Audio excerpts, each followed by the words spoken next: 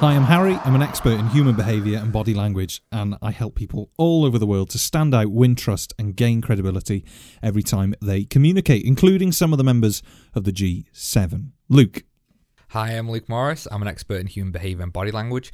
I teach intelligence agencies and the general public in extreme forms of persuasion and interrogation and people reading. How are you? I'm very well. How are you? Have we been watching too much Body Language Experts? It's brilliant. Behaviour Panel. It's Behaviour so Panel. good.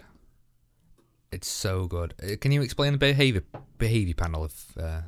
Yeah, this is a Doctor Who podcast, but the Behaviour Panel is 4 of the world's leading body language experts and interrogators. Mark Bowden. Mark Bowden. Hi, Mark Bowden. I'm Scott Ross. I'm Chase Hughes. I'm Greg Hartley.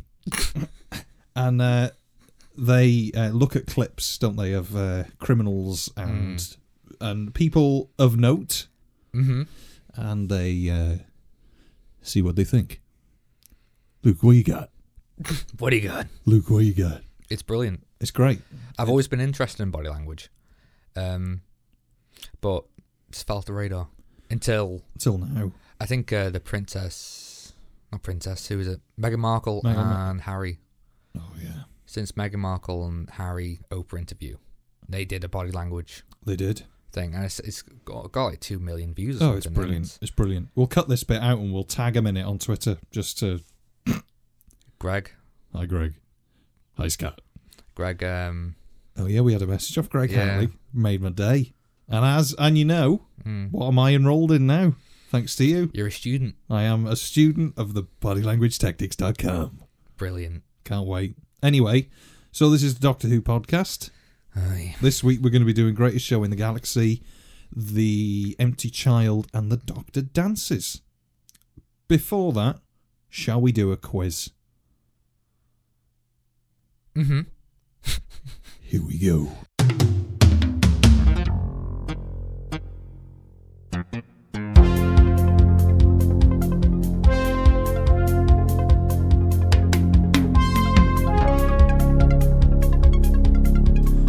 Okay, so 4 high-value items from eBay of Doctor Who merchandise and memorabilia.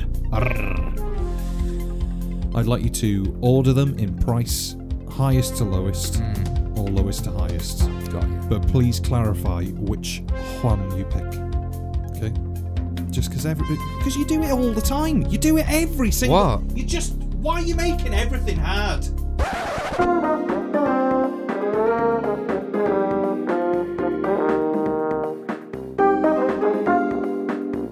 Hell! You do highest to lowest. Alright then, okay. 4 items. Item A is the complete collection of 152 BBC Doctor Who books, some signed. So these aren't Target ones, these are not Target books, these are the BBC story books for when Doctor Who was off air. Oh shit, okay. Okay? Item B is a Doctor Who God of Ragnarok original prop. So it is one of the Gods of Ragnarok. Original prop. Original prop. Guess it's quite big. It's the size of a person, I think. Yeah. Yeah. You wear it. Item C is Doctor Who Silver Nemesis story orders, maps, etc. All that sort of planning sheets for a Doctor Who story and shoot. Like pre-production work and things like that. That's exactly what I was trying to say. Signed by Sylvester McCoy. Oh. Okay. I wanted it, but not now. And then the last item is ultra rare, in capital letters, Doctor Who Daleks' Invasion of Earth film script from 1966. So this is original. Original, yeah. Not a reprint. So, do you want me to go through those again? Aye. So, we're 152 BBC books, God of Ragnarok prop, Silver Nemesis pre-production papers, and the Dalek Invasion of Earth 2150 AD film script. Well, first of all, I think that's top. Okay. I think that's top of the list. I've heard of that story, Okay. and I'm sure it's a sought after thing. It's just a nice thing to have. I love having a good script. I reckon it's top. Do you want me to guess the price? Do the price at the end. Oh, okay. Do it. Then I'm going to go for the books. Okay. I'm going to go for the books. Because it's one of those things where if you buy them separately, cost a fortune. A bundle. Yeah, but bundle, job lot, you're saving some money at least. I reckon that's second. Thirdly, I'm going to go for the Nemesis pre-production papers. Okay. Signed by Sylvester. I think that detracted some value in that one. Well. And lastly, I'm going for the Ragnarok God of Ragnarok. Ragnarok. I'm going to go Ain't seen nothing yet. Oh. Okay. Do you want to just repeat your answers one more time? Yeah, What you're going with? firstly, I'm going for the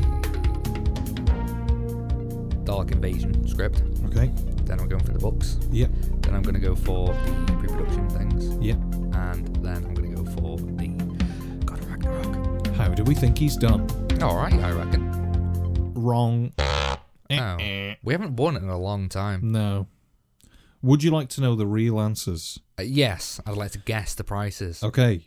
The highest item, the most expensive, is the Ragnarok prop. Really? What price? We're talking like $7,000. Not far off. 8 grand. Alright. I Okay. just thought, because, I'd imagine people don't like this story, so. Well, we'll find out when we get to the feedback. Well, we will. Yeah. I think it looks great, though. Yeah, it looks. Yeah. Second item was the Dalek Invasion of Earth script. No. 5. 1,499.99. 1,499.99. 4 monthly repayment installments. 99.99. So yeah, that one's second.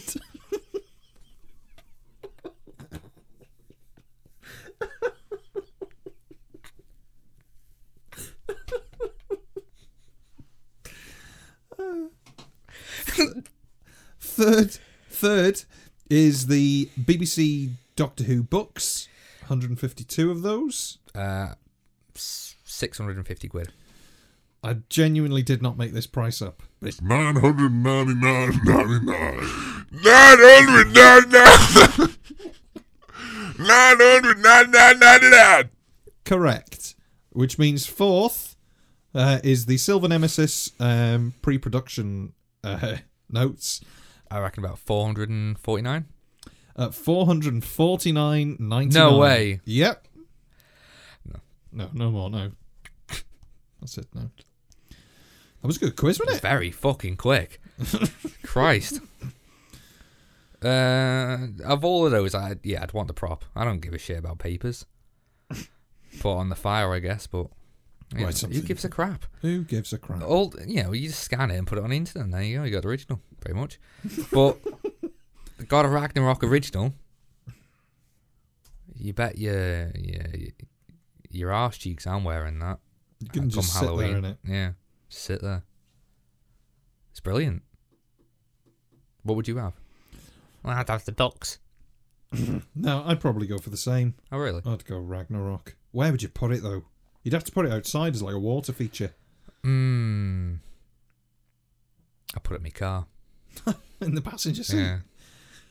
Ain't no guess to the Entertain us. God. Right. Should we crack on?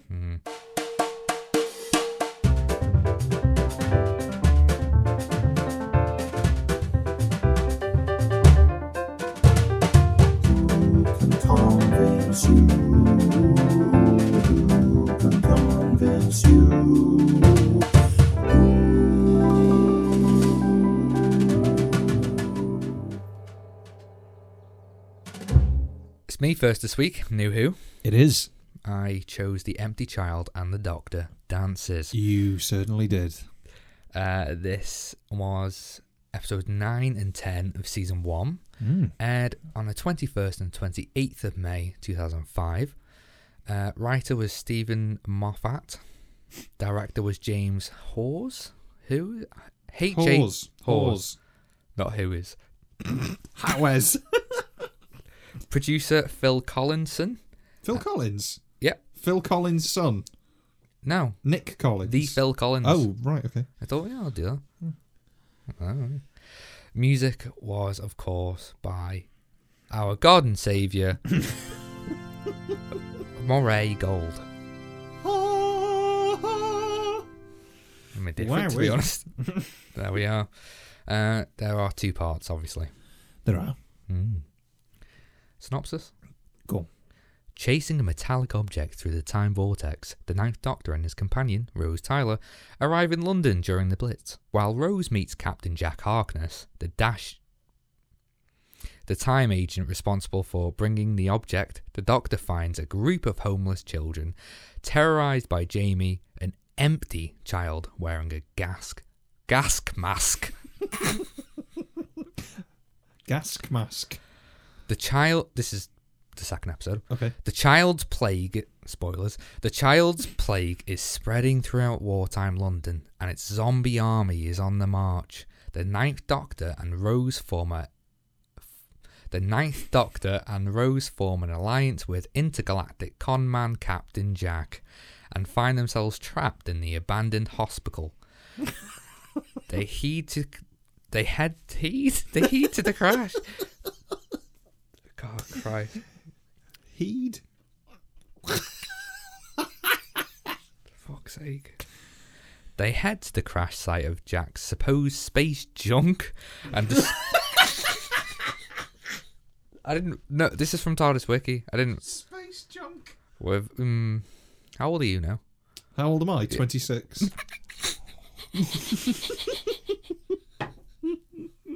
They head to the crash site of Jack's supposed space junk and discover the ground zero for the mysterious plague.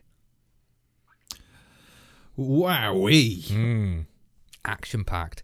Now, before we get into this, Yes. did you watch this when it was aired? Yes. Oh, I can't really remember. This episode, I think for a lot of people, stays in one's mind This as a memorable episode. Traumatized me as a kid. I I was absolutely terrified of this. It was the gas mask thing. Don't know. Look great. Yeah. Still holds up. It's still pretty good. Fantastic. You got Victor Meldrew. Yes. And fun fact, later on in the 11th hour, we'll have Victor Meldrew's wife. Well, Victor Meldrew's wife to make an appearance. Crossover. they're not dead. Aye.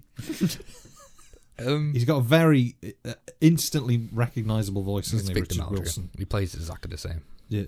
Well, he's only got one way of saying everything. Sort of nasal.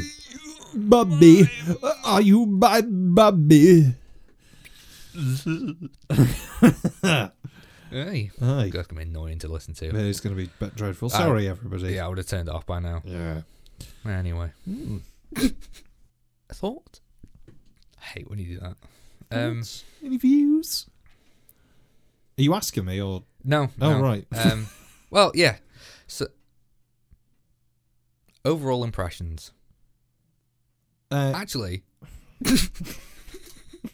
what did you think of it back then? And does it translate well to now? Do you have the same opinions? Maybe. Right. So I did watch this on transmission, but I was absolutely terrified of it. Right. I would have been 10 when this came out. And it just scared the shit out of me. Actually, I would have been 9.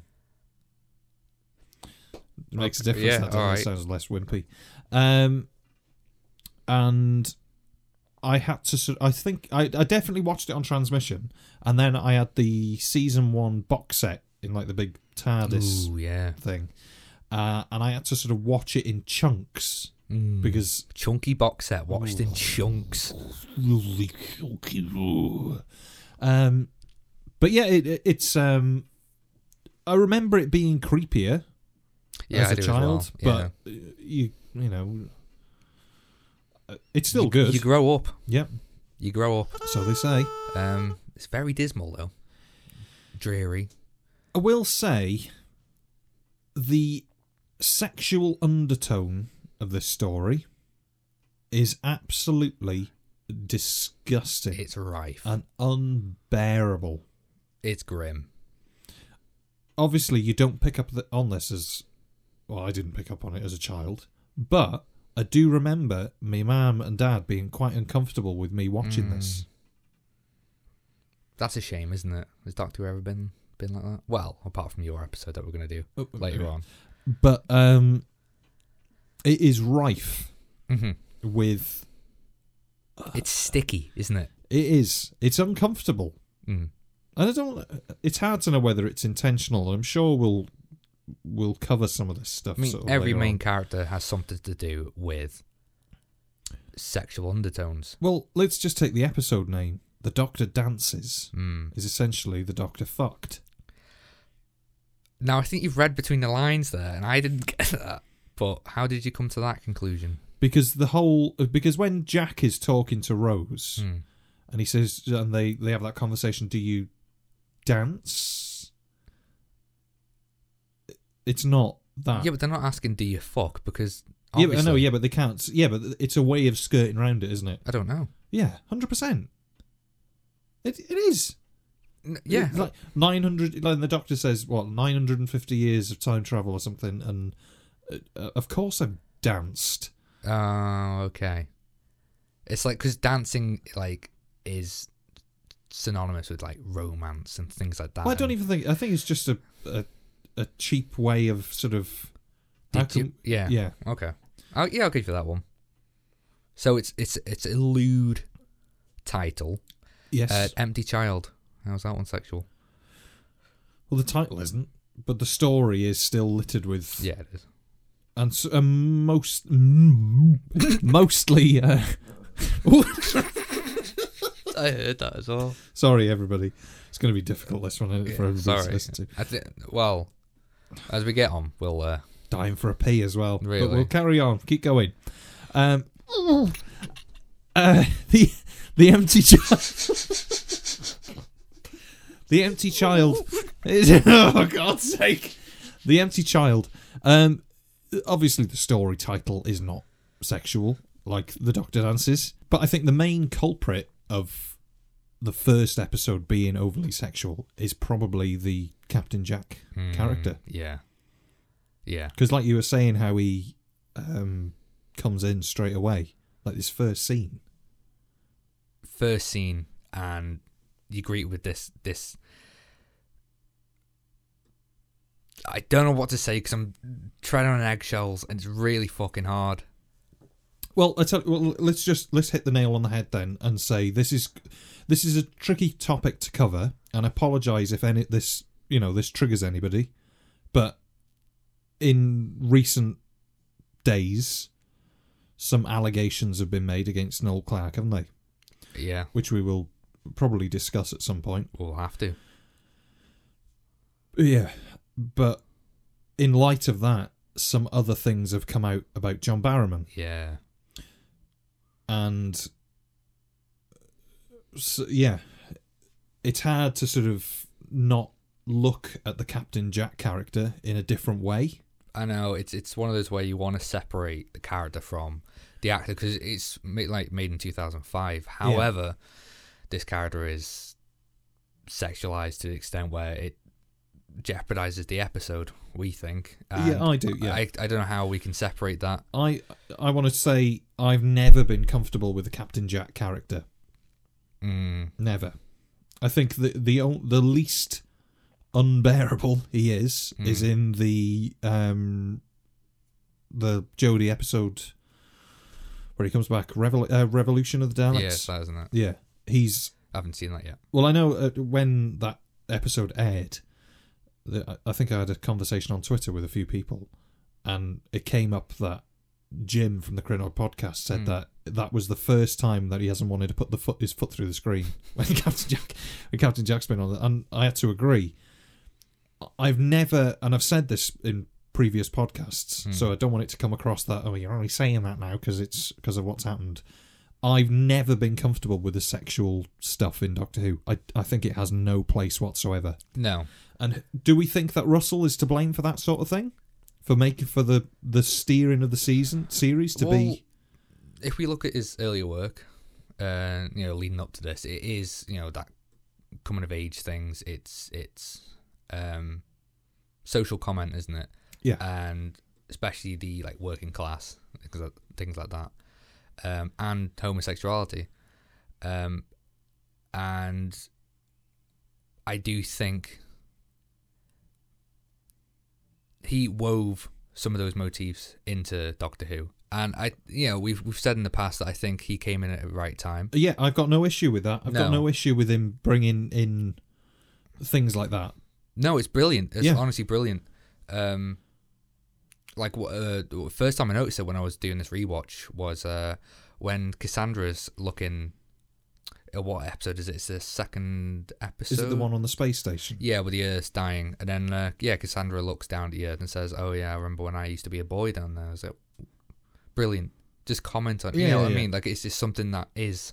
You don't have to comment on these things. Yeah, it's so lovely. The season, yeah.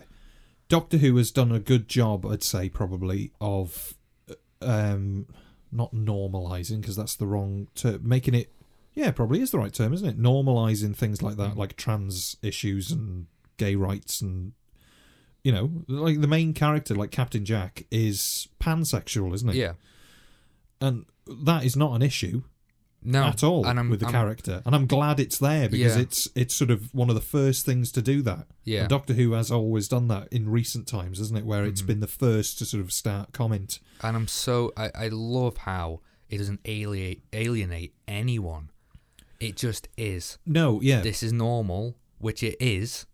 Yeah, and it's fantastic that he was able to incorporate all these things. All these diverse beliefs and sexual orientation, stuff like that, so naturally in the script. Yeah. And to the point where, I can't remember any of this as a kid because it was just normal. Yeah, I don't remember exactly what it needs to be. Like that. I do remember being a bit uncomfortable with the whole, smacking of people's ass. Yeah, that's something different, isn't it? And in the... Is it the Bad Wolf... two-parter at the end where Captain Jack is naked in front of the Trini and Susanna silver robot things. That sort of thing I have no respect or anything for that. I really do not like the blunt sexual stuff. Yeah, with Doctor Who, and it's for the parents, isn't it? But Doctor Who has been a family show, but Old Who never had to do that sort of thing. No. Overly, You don't need it given you on a plate, do you? That way. I don't know if it's to make it seem more grown up. Maybe. But no, it really never needs to be there, and it's still there. There's still, I don't know about the Jodie ones, but they're still kissing in every. I don't know. I'm not a massive. Well, in fan every season of Doctor Who up until Peter Capaldi, isn't it? I think he kisses every companion. Mm. I think. Am I right in that? Yeah, more so in Capaldi's era, people kiss him. Yeah. That's the only difference. But, yeah, in light of the stuff that's come out, I have met John Barrowman. Oh. Twice. Oh. Yeah. He's been, when I worked for one of the Comic-Cons, he was one of the panelists, so I've met him backstage, sort of, away from the crowds, and there is a considerable difference in how he is in front of people and how he is, on his own. Right. He is very, what's the word for it? Enthusiastic and... Yeah, he's very enthusiastic. Yeah, before I say that, I will say, working at Comic-Con has sort of opened my eyes to things. I think everybody would agree that when you meet somebody at a Comic-Con or a sign-in thing like that, they are not, say it's Peter Davison. The Peter Davison that you are meeting to get an autograph is not the Peter Davison that goes to the shops. or No. goes to the bank. Yeah. It's There it's a job. Yeah, there's still a professional Yeah. persona that you're seeing there. You're not really seeing them off guard, Mm. but you are seeing them out of character. Yeah. And obviously they interact with everybody, and it's great. I think I've noticed, and I've spoken to you about a few of these. I'm not going to mention specific names, but a lot of people, when they're in the green room and it's just you and them, or two of you and them, they are very different, and a lot of them are very diva. Like worse than you would have expected. Yeah. Okay. And then there's a few of them that are great. Yeah. You know, Gareth David Lloyd is a friend of mine. Yeah. So obviously he's a bit more friendly. You know, he seems quite down to earth. Mm-hmm.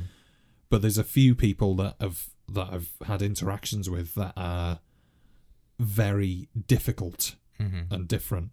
John Barrowman, the two times I met him, is he's very introverted, I think, when he's left alone. Like it's He's like quiet and yeah, it's very strange how he goes from this big, over the top persona yeah. to being very withdrawn Right. when he's on his own. Obviously, the statements that people have said about him, I've never witnessed any of that, so No. you know, nothing like that has happened. But there is a considerable change in him. You know, Mm. I don't know what my point So- was really, but Yeah, like I'm sure that's like, you know, a lot of people. But in this case, it's because he's so, you know, over the top, and and such a character. he appears quite Captain Jack like off screen, doesn't he? Yeah, I mean, I've heard complaints about, you know, Captain Jack, because I've heard complaints about Captain Jack because it's just John Barrowman playing John Barrowman. But yeah, I think It's I think I think what that reveals is that, you know, it is a lot to these people we don't know. yeah, and I think it reveals that we can discuss the character without discussing the actor. Okay, that's a whole other thing in itself. But I think in this case, we just have to. Otherwise, we can't. You know, people can't talk about Captain Jack. Exactly. Well, we put a poll out on Twitter, didn't we, before any of this, before the Noel Clarke stuff or anything came out on Twitter, where we were going to say we were going to be discussing Captain Jack. We are still going to do that, and we've got some feedback. But specifically, this is on the character rather than John Barrowman. I just want to make that clear. Mm-hmm. But how right we were that we hated Noel Clarke, eh? What a dick. I never liked him. I've never liked the man. I remember last episode, I said, "Oh, I'm sure he's a good guy." Well, he isn't, is he? No. No. How the hell was I to know? But yeah, Well, yeah, that is the thing as well, isn't it? Like, it was. how are you to know? You can't. I mean, You can't discuss any character No. if that's like that. You know, like the interactions that I've had with any actor or any celebrity, you do not know what they're like behind closed doors. Really, no, you never do. Never it's- do. It's different when you're in their circle, isn't it? Yeah. So yeah, I let's. mean, it sucks that I just give people the benefit of the doubt. Yeah, it's horrible, really, Yeah, and it it's disgusting, Mm-hmm. and it's even more disgusting when you think disgusting when you think the people who've had allegations made against them and the ones that have come true are all in this first season, Yeah. Yeah. and I don't. Well, I don't know what to make of that. And I know that. Well, Christopher Eccleston left because of undisclosed it begs reasons. the question, doesn't it? But we're not. I'm not trying to fill in the blanks, but it makes you wonder. Yeah. I'm not saying that is the reason. I'm not saying that isn't the reason. But I would assume it's probably he is uncomfortable. No, maybe that things are happening that he's maybe aware of, or has an inkling that there might be something that he's uncomfortable with. who knows? You know, he may never speak, and that's his right to not. Yeah, because it's something where someone does something like this, it affects so many people, and it's such a selfish thing, and it's horrible. Yeah, and like even we feel uncomfortable, talk about this. Yeah, it's just rubbish. I did debate when we were going to record this. Are we going to talk about Captain Jack? And we can't really talk about Captain Jack without mentioning the Noel Clarke thing, because that ties into John Barrowman. So yeah, I don't want people to think that we're doing it just because to get views on it. I think it's a topic, and it's related to the subject that we're talking about.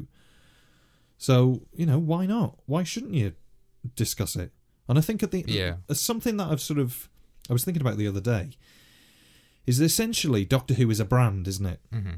And when you become part of this brand, you have a sort of responsibility, even when you're not in that brand anymore, to sort of uphold your part of it. If you attend Comic-Cons and stuff after the fact, you're still in that world. You're still connected to the canon of that. That show. And I personally, I think the production team should say something. They need to. They do. Well, I don't think that's. And essentially, this is hurting the brand of Doctor Who. Yeah. But some people will not, and rightly so, will not be able to watch season 1 again. Yeah. And that's most a shame. people, that is a shame. And well, not most people. Nobody will be able to watch season 1 in the same light. No, absolutely not. Absolutely not. And that's our child. Well, my childhood. Right there. Yeah. Season 1, gone. Yeah. I'll never look at that the same again. No. These issues we have are nothing compared to survivors of this alleged abuse caused by Noel Clarke, and I just think it's important to just as important for those people who have survived this abuse come out and say, to make this stop in the future. And I think it's important for people like us to promote the fact that that is not okay. It never will be okay. Yeah, it never has been okay. It's an awful, awful thing to do. And I value that. I do. Well, yeah, and for the sake of them as well, it's a horrible thing to admit to yourself and to admit to everyone else, this happened. Yeah. And because I just hope it's resolved in the best way it can be, and that people who deserve the justice get the justice they deserve. Well, exactly. And it comes on to the question of, supposedly Captain Jack is in the next season of Doctor Who. Aye. What do you think they'll do? I don't know if it is confirmed 100% that he is. I would have thought it's very likely that he is returning or has returned. You know how the image of and the brand of Doctor Who is nowadays. It's very much acceptant of everyone, of all things, and has a particular comment it really wants to drive home. Mm-hmm. And I'd argue it usually puts that at the front of stories even quite a lot of the time. So I think that they would just axe it. They would completely axe it, because they would lose a hell of a lot more money if, they would lose a hell of a lot more money if they carried on and hurt the brand, and then people would just be disinterested in and I think even more so, rather than, I think the wrong thing to do is to think of the brand first and foremost. Mm-hmm. I think that you need to think about what this will do to people. And then secondly, they're going to think of the brand. Mm-hmm. My feeling the other day after all of this is that they will put Doctor Who on hiatus. Yeah, it's going to be quite a long time. If John Barrowman is in the next season of Doctor Who without any of this being addressed, I would assume they will wrap up filming, see what they can salvage. Yeah, they could. If he is just in one episode, if he is Yeah. just in one episode that is maybe a filler, I highly doubt it though. There are a lot of loose ends in Chibnall's stuff that need sort of tying together, especially if supposedly Jodie is leaving. There's a lot that has to be done in this next season that's coming up. So my feeling is, if John Barrowman is in the next season, Doctor Who will go on hiatus. Yeah, I think the same as well. Which is very unfortunate, but Yeah, is it is. probably the right thing to do. Absolutely, because it's not just these individuals affecting other, the people who have been abused by these people. It's everyone who worked with those people and It's who everybody. knew about everybody. this. The whole production Yeah. crew, People need to be questioned. There needs to be internal investigations to figure out what exactly is going on here. I don't even think it's what, it's why is this, or why was this allowed to happen? Yeah, It's fair. because you got the main characters of season 1, and it's quite blatant that 20 people came forward and said this is not all on this is just not about Noel Clarke and his career, what happened there, but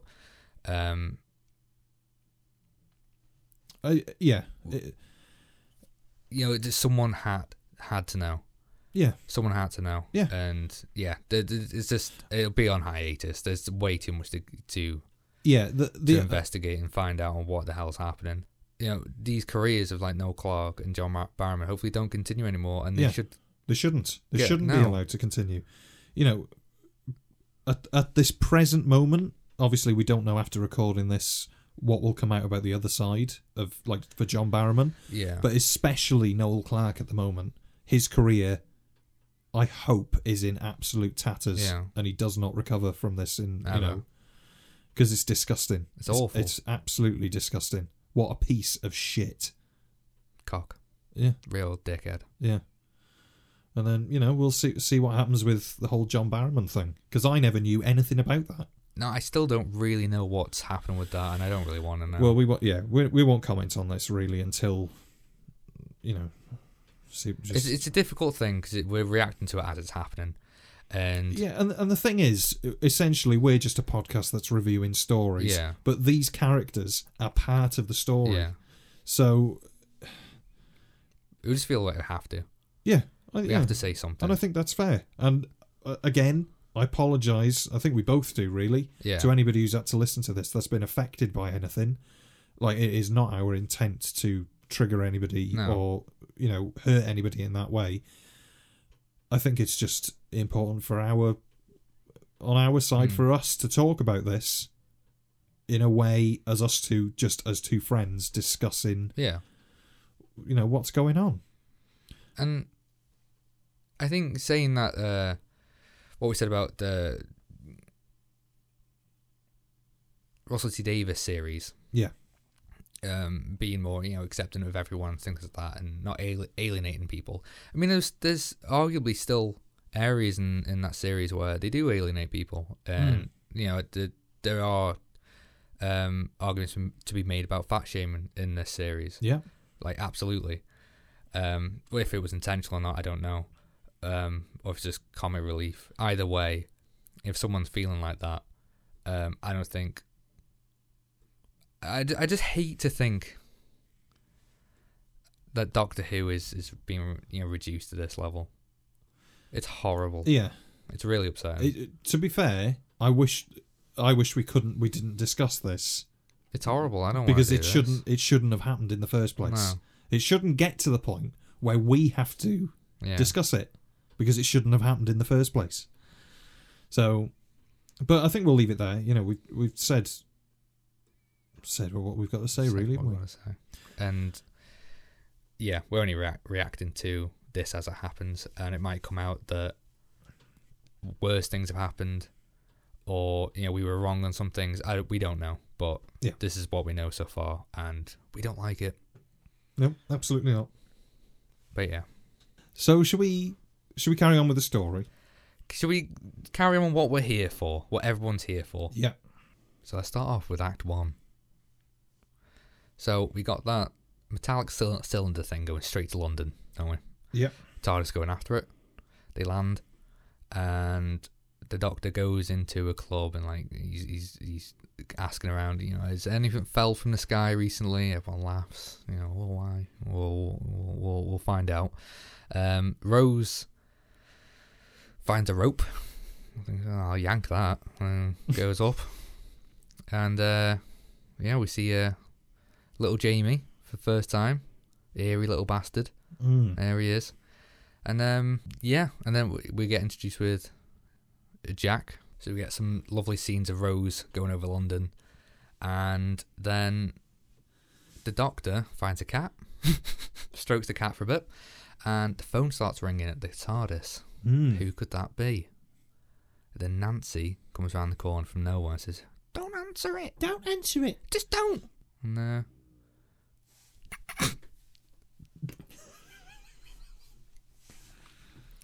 and then that's heading into Act 2. So what did we think? First off, I thought the beginning was brilliant. Yeah, fantastic. I think the beginning's great. Yeah. Straight in there. Yep. No messing. Straight in there. Yeah. Things going... that... Cylinder's heading straight to London. We know what the risks are. We know what the job, the job the Doctor's got to do, as he always does. Let's go. It starts almost like the ending of an episode. Yeah. Like, we have to stop it before it hits the planet. Yep. So they land, and we see Jamie the first time. He's a creepy fucker. It is very creepy. Yeah, it's awful. So unnerving. And it's brilliant. It's really, really good. It is, isn't it? And I love these. Obviously, this isn't a historical, but I love old Who historicals. I do. And the period setting sort of stuff, because I don't love the Second World War, but I love the history of the Second World War and stuff, and I love this era. Yeah. The aesthetic in this episode. Oh yeah, it's gorgeous. Yeah. And the It's some of the BBC is best. so good at this. Yeah. They're so good at period drama sort of stuff. Just their set dressing is excellent. Yeah. It always Inside has those been. houses. Oh, yeah. Just lush with props. Yep. You got sellotape on the windows. You got posters. The costume is all accurate. Yeah. It's just brilliant. looks great. And war-torn Britain should be brown, shitty, miserable. Beige. Yeah. And a little sprinkle of orange in there from all the bombs. But it's fantastic. So, yeah, the Doctor goes into the comedy club. It's not a comedy club, it's a jazz club or something like that. Yeah, it's just a bar, isn't it? And he's like... Pub.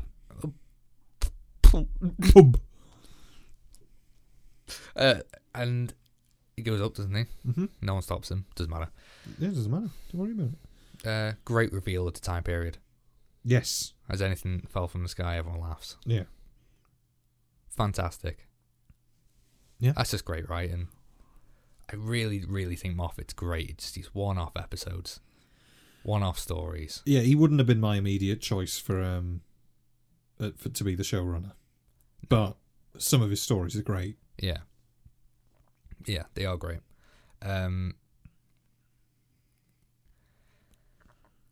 So Rose goes to yank that rope, doesn't she? Doesn't look up to see what it's attached to. That is, yeah, there's a massive barrage balloon. Yeah. It always reminds me, I don't know whether you've seen Dad's Army. No. There's an episode. I know it. But... There's an episode of Dad's Army where there's a barrage balloon that they've got to get rid of it. So they tie themselves to the barrage balloon and walk it out to the middle of a field. But it ends up that Captain Mainwaring is still stuck to it. And then they have to go and chase the barrage balloon because he's stuck to it. Like, he's floating off. Yeah, just floating away. It always reminds me of that. Well, I don't know what it is about Moffat, but he loves dangling his characters from a rope or something going over London. What's that about? I don't know. What do you mean? Because it was the start of the 11th hour, dangling from the TARDIS. Oh, yes. It was in the 50th, dangling over London again. Yes. Oh, it's everywhere. I'm sure we had some of Capaldi, I think, as well. Victorian London. Yeah, and he does the skydive as well, Capaldi. And he does the skydive. I don't know what it is. It's not James Bond. But at least this one, I think, is the best. The first and the best one they've done. Because it just looks great. And I love the fact that she's wearing the Union Jack. Union Jack. I mean, she keeps, it's like, it's obvious. She keeps going on and on about it, but it's just great. Yeah, it is mentioned quite a lot. Yeah, a isn't it, lot. that she's got a Union Jack on her chest. Well, no, it's on your shirt, isn't it? But I get what you mean. But you're wrong there, Rose, aren't you? It's actually a Union flag, because a Union Jack is only on a ship. Yeah, I'm one of them. Yeah, alright then. Oh, you'd be a shit doctor. Just be annoying. Awful. Rose is actually... I wouldn't have Rose as a companion. I'd kick her straight out. Oh, yeah. Oh, Out yeah, you go. yeah, you wouldn't, yeah. Doesn't look great, though. It looks awesome. All those... I don't know why, but it just... I think because it's so dark. CGI always looks better. When it's dark. Yeah, low lit, and that's why T-Rex and like Jurassic Park looks so good because it's so lowly lit. You can't see as much of the detail, and you have to fill in much of it with your imagination, and it just works so well. Yeah. Do you know that what is it, a Zeppelin? What's it called? The barrage balloon. Yeah, it's practical, isn't it? Did you know that? No, I didn't know that. Oh, okay. It's nothing that exciting. It's just a balloon. miniature practical prop, and Oh, right. Nice. that's about it. Oh. They matched it. They Like matched her keyed dangling. in, is it? Yeah, keyed in. Look at him go. Fascinating stuff.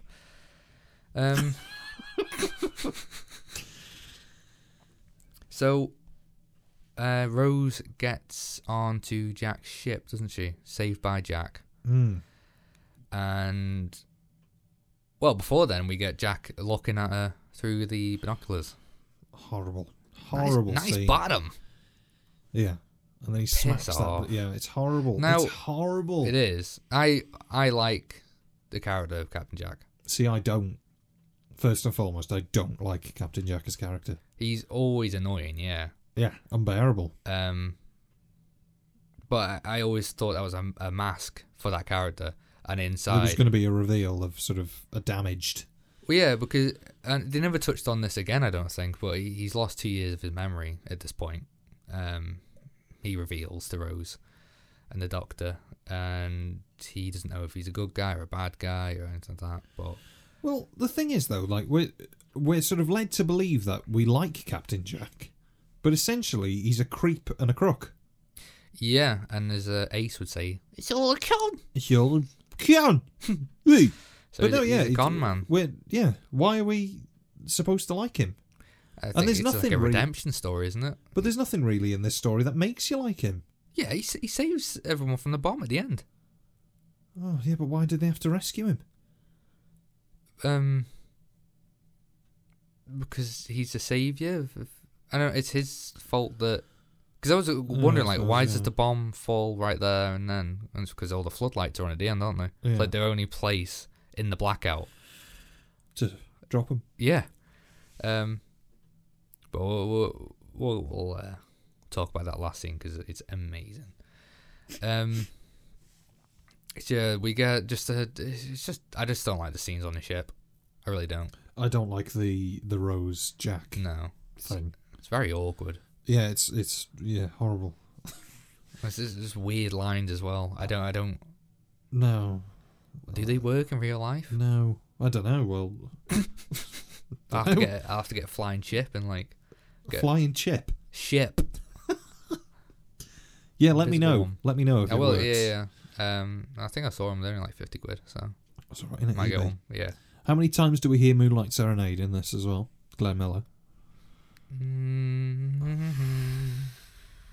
It's their song.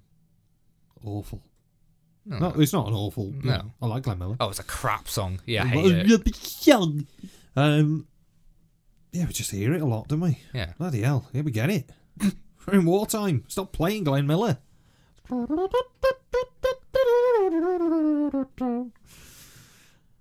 I had to play drums for that once. It was terrifying. Did you do it? Yeah, I didn't have any rehearsal. Did you do it well? I don't know. Well, that's for the audience to judge. I had to deck for somebody. Did they boo? Well, there was a few tomatoes, but I caught them and bit them and threw them away in jest whilst I was Oh. brushing away like a cool cat. Yeah. Yeah. Yeah. Yeah. So we haven't talked about Chris yet. We haven't. This is our first Christopher This is- Eccleston yeah. story. What do you think of him? I like Chris. Yeah. I do like Chris. I don't know. I don't feel like he's betraying the Doctor, but I feel like he's betraying the idealisms of the Doctor just in a different way. Like, yeah, I don't really think he's really got the character down of the Doctor, at least in like the first few episodes. Yeah. But this is a different Doctor. This is just after This he came from. is a damaged Doctor, Yeah. isn't it? He's not my favourite Doctor. No. At the time, I thought he was great. Mm. And then, sort of, looking back, I don't think he's great. No. He's good. He's strong. He's a really strong actor. Yeah. He's a great actor. Yeah. And he's very serious about Mm. his acting, isn't he? He's really in depth with everything. I don't think it's just him that I'm not sure on it either. It's like I'm just not keen on the costume. I don't like the costume. No, it's a bit. No, it doesn't work for me. Well, funny. It's way just too plain. Yeah, a way too fun plain. sort of fact. Colin Baker, Mm. the big coat, Mhm. colourful coat. I think that was the original plan for what his Doctor. Oh, that's what he wanted to wear.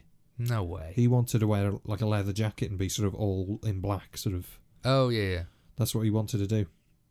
You couldn't be more opposite end of the scale, could you? Really? Oh, I thought he was asking for Colin Baker's. No, coat no, back. no. As in, Colin Baker wanted to dress the way Christopher Eccleston's Doctor at the time. Oh right, okay. Yeah, Christ. yeah. Wouldn't that have been weird? Yeah.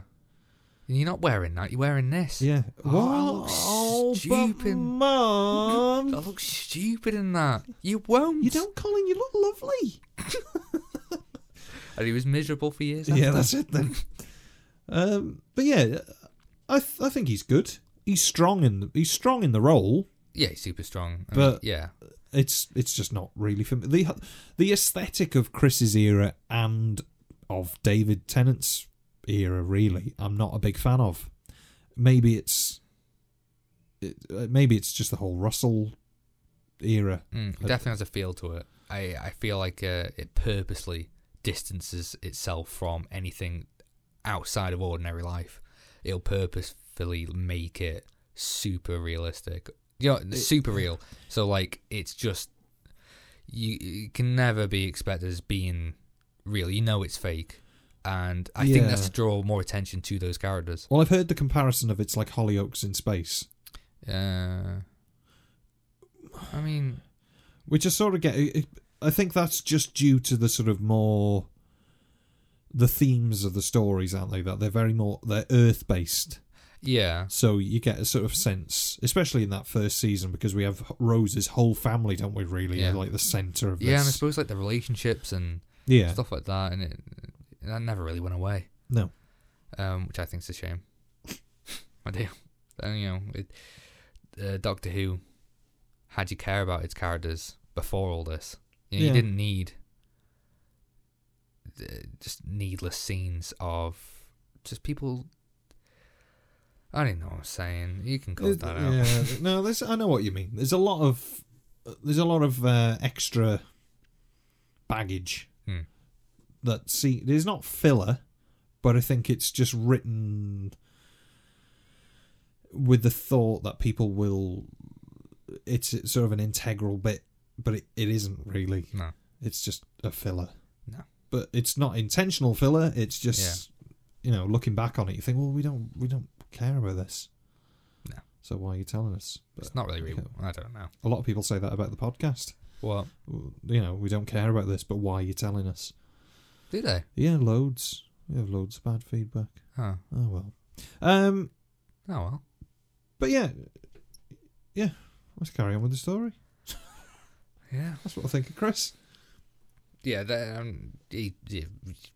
like Chris. I just like Chris. I just like Chris. He'll never be at the bottom.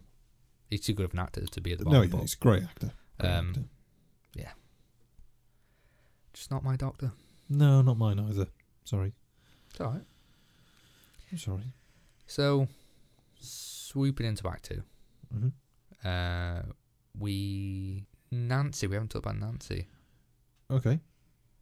What do you think of Nancy? Or do you want me to go first? I love Nancy. I think she's lovely. I think she played really well.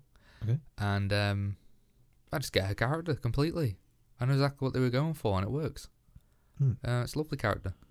And she has a lovely arc. Finally a character who has an arc. But yeah, I thought Nancy was great. I really enjoyed it, and I kind of wish Jamie had a line. Well, more of a line than just "Where's my mummy" and stuff like that. But yeah. Some of the scenes as well, with at the end of episode 1, where like she's carrying the table and stuff like that, while Jamie's coming in, you just get a sense like she's been there before. Yeah, she's been in that situation before. Even when he leaves, she's like huddled in a corner. It's just fantastic. Yeah, it is great to watch. Perfect for the story. What do you think? I thought she's fantastic. She's one of my favourite things about this story. Yeah. Florence Hoth, her name is. She doesn't act anymore. She's retired. I think she's excellent. Yeah. I think she's really, really good. Really good casting as well. Yeah. She looks of the time as well. Do you know what I mean? Like, yeah. Sometimes with period stuff, it's hard to get away from the fact that people look different. Especially nowadays when you've got, big named teenage celebrities it's starring sort of, these World it's War like II. people are too attractive. Yeah. Do you know what I mean? Yeah. It's. I'm not saying she's not attractive. I'm just saying it's. Oh God, yeah. It's. Yeah, she just looks of the time. Yeah, it's great. When you say attractive, it's like they could a building could blow up with them inside, and they come out and they've still got all their makeup on. They've just got a little bit of soot on their cheek. Where Nancy, she's a fucking mum. Yeah, she's great. She's such a good character. And there's nothing in her life that matters more than just being a mum. Yeah, and everything like her costume and the makeup, the makeup artists have done, the hair and stuff like that. Everything reflects of her just being in that time period and being that character. Fantastic, absolutely fantastic. If I will say, for me, if Captain Jack wasn't in this story, and maybe the dancing element, but that is down to Captain Jack. Yeah, this is a 10 out of 10. Yeah. To be honest, I don't want Captain Jack in it. No, it's absolutely fantastic. But you got to think, it is a dark and dreary episode. Story. You do need to bring some light in it, but do you? Does it need that? Is it more creepy that the whole story is dark? But you could solve it with a bit of writing, couldn't you? But the whole story is written to introduce Jack because he causes this and finishes it, and it's a great way of writing him in. Oh yeah. It's really clever, like how these like zombie people come about. It's really cool. I asked my mum what she thought of Captain Jack. She went, ugh. It used to be for the mums, didn't he? Yeah. I just don't like the character. No. I never ever have. Never ever ever have I ever. Yeah. So Nancy, well, the air raid goes off. Yeah. That horrible sound. It's awful, isn't it? I've always hated it. There was there's a fucking hate doing that. Dong! There's a fire station near where I used to go to school, and every now and again, probably like twice a year, you'll be in PE, doing PE, and you'll hear the siren go off. They were doing some sort of test or something. Do you know what I was just going to say? Everyone stopped. Yeah. We're kids. We were like almost 100 years ago. This was. No, it's not. It's like it's like 60 odd years ago. Yes. We weren't alive then, but we know what that sound is, and we all look up. Yeah, it's weird, isn't it? It was awful. I remember as a kid, obviously growing up in North Wales, and well, there's a pit a coal pit that's not that far from here. It's only down the road, like a mile down the road. And every Thursday morning, they would do the siren from the pit. Oh, why? It's just like a security, not security, like just to test the warning, thing for the pit. For the safety. God, that is ingrained in my memory, that noise. It's horrible. It's the only word is haunting, isn't it? It's horrendous. I nearly said where we are, but there's a museum, isn't there? That's not too far from here. It's down the road in the town centre, and they've got an air raid siren in the roof. No, and we went there on a school trip. I don't know why it's just put it up there. Well, I think it is. It was there, so they've just sort of kept it there. Oh, okay. God, it's deafening. They let you have a go. No. Yeah. Is it a crank wheel thing? Oh, it's horrible. Horrendously loud. It's terrifying. It is a horrible, horrible sound. And I reckon that brings us nicely to the sound direction in this episode. I mean, it's bloody brilliant. Constantly you've got sounds of planes, bombs going off. Obviously the sirens, horrible. I concur. I mean, scenes are quiet when they need to be quiet. You've got really cool devices used where you'll hear, say, like the film reel in that scene where they go to where Jamie was studied in that hospital. Yes. And the film reel spinning, but the track's still playing. And you've got the typewriter as well, while the characters are talking, typewriter in the background. It's fantastic. Yeah. It's truly great. What do you think of the music? I think the music's good. I've been trying to work it out because it's the BBC Concert Orchestra, isn't it? I think that Murray Gold uses. Yeah. But I'm sure it isn't. I don't think it's real. I don't think he's using the concert orchestra. I think it's all VSTs and fake strings and stuff. Right. I don't think it's real. I could be wrong, but I'm sure it's not real in the theme either. Oh, really? In the theme tune, it doesn't sound. There's no air. Yeah. No Do you know- stage. Well, it's just it sounds boxy. I don't know. It could be something to do with the dub, but Yeah. I'd put money on that it isn't real.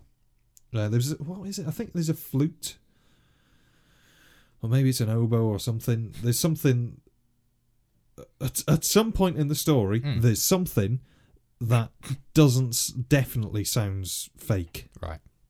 It's only if you're listening for it. It doesn't sound bad. I'm not saying that. It's up to us to work out where it is and what it is. You do that. Listen to it with the sound off and see if you can find it. But yeah, I think the music's pretty good.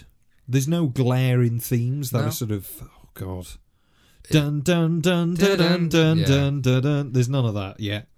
Yeah, I thought it tied quite nicely with the time period as well. It's nice. Yep, got to hold it up. What does that even mean? I don't know. Got to hold it up. Let's just go move on. Yeah, the end of Act 1. Yes. I know we're on to Act 2 now, but you know when Nancy says don't answer the phone to the doctor, then she just disappears.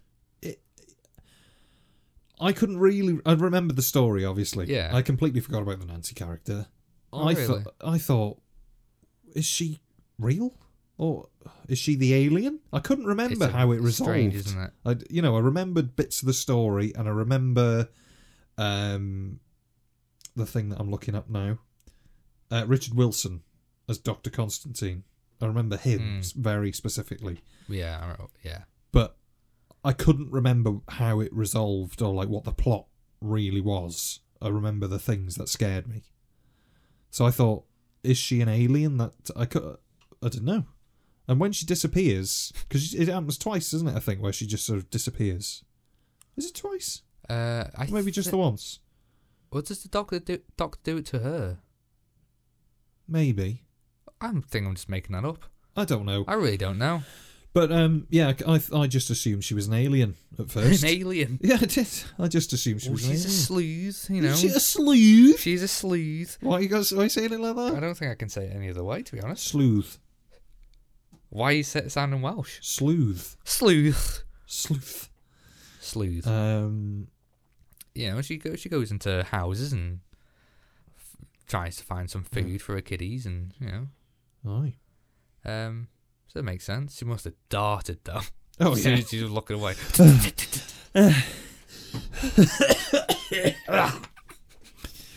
Running away. Yeah, smoking those cigars.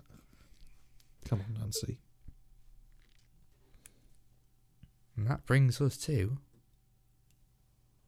Oh, thanks, miss.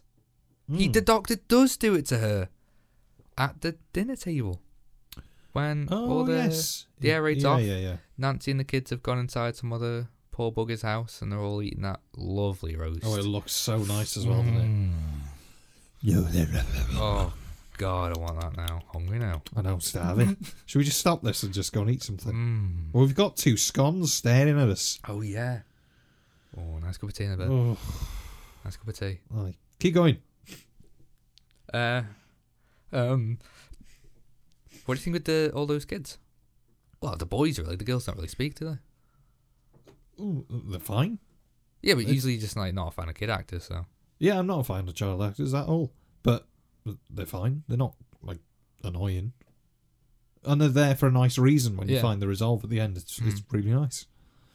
I just like Chris's dynamic with them. I thought I think it's pretty good. Really nice. Yeah. That's how you do it. It wasn't cheesy. It was just honest and Yeah. He's trying to be a bit dad jokey, isn't he? But Yeah. it's really works. fine. But yeah, it works really well. How the fuck he got on that table without anyone noticing? Yeah, I don't know, yeah. Anyway, this lovely scene of them eating dinner goes towards the front door. They've got a visitor. It's Jamie. It is. This scene and the one where Dr. Constantine transforms, these two stuck in my mind.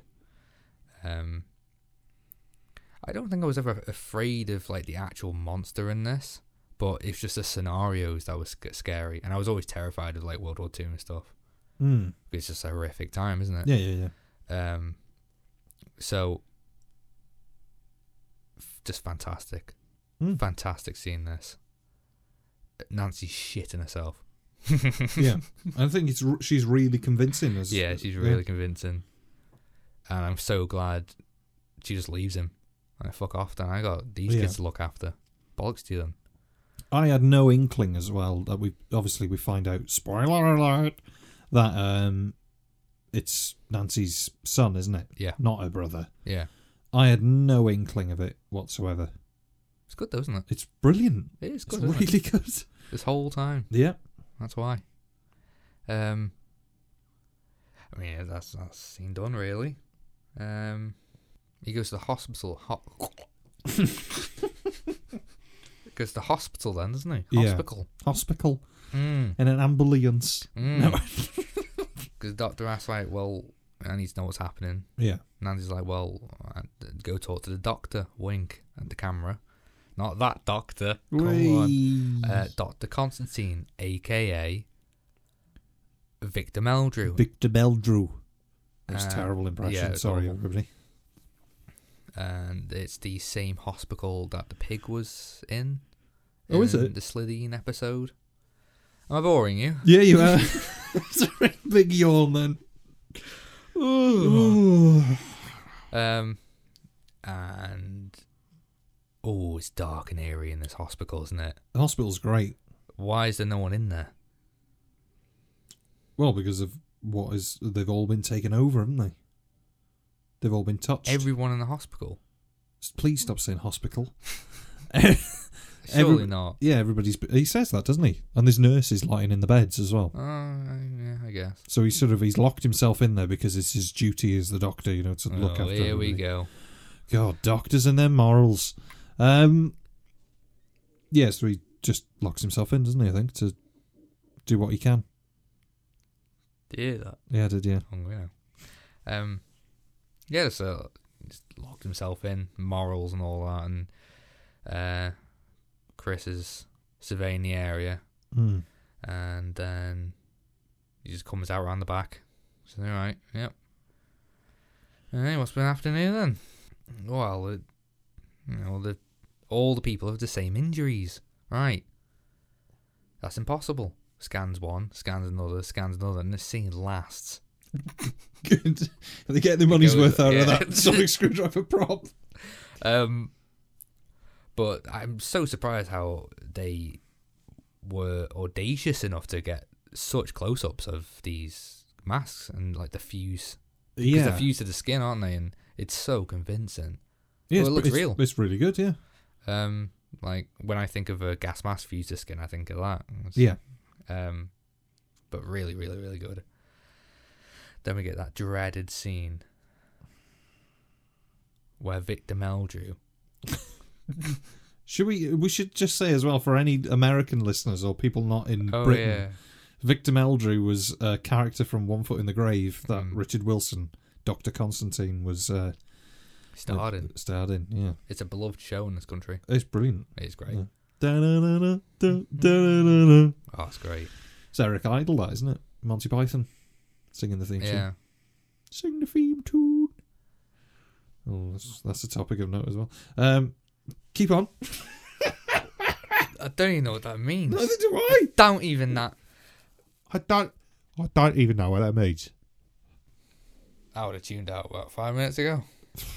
Well, I just listened just to let them know that, you know. With it. As another listener, yeah, do a story I like. Hey. So yeah, there's the scene then, isn't there? Which is probably my abiding memory. Is that the right word? No, I've never heard that before, but you go with it. I'll go with it. I'm going to I'm go probably in. wrong. I'm going to go in. I'm going to go for it. My abiding memory of this story is the scene where Dr. Constantine gets his mask pulled out of his mouth. You know, transforms. The CGI is not great, but it's not dreadful. It's pretty good. It's disturbing. It's disturbing, but you can see it a lot with a lot of early Doctor Who and probably stuff of this time as well. That you can see who's going to have some CGI done to them a couple of cuts before it happens. Yeah. Why is that? To make it a bit more seamless, maybe less jarring. I'm trying to pin down what it is. They're lit slightly differently, aren't they? Yeah. Is that what it is? Maybe. They look a bit plasticky, don't they? When you see Yeah, they them. do. I don't know. I know what it you is. mean. I know what you mean. And there was another one where Captain Jack either appears or disappears. It's where he disappears when they're outside at the end, and he teleports to his ship, doesn't he, or Yeah. something?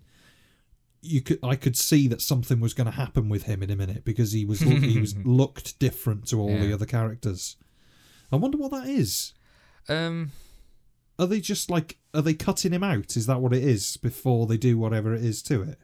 I don't know how I don't CGI know. works. There's like loads of processes you can do. I really don't know. Usually one of the hardest things to do is matching computer generated images with reality. It's all the light in that, isn't Yeah. it? Like, it must be such a... I wouldn't even like to start. I wouldn't know where to start. No, it's Because you can incredibly instantly hard. tell if Yeah. somebody's too light or too dark for whatever the backdrop is. Yeah. And I think that was what it was outside, that they were outside at night, but Captain Jack wasn't like in broad daylight, like a bright character, but he was the shadow, there's flare.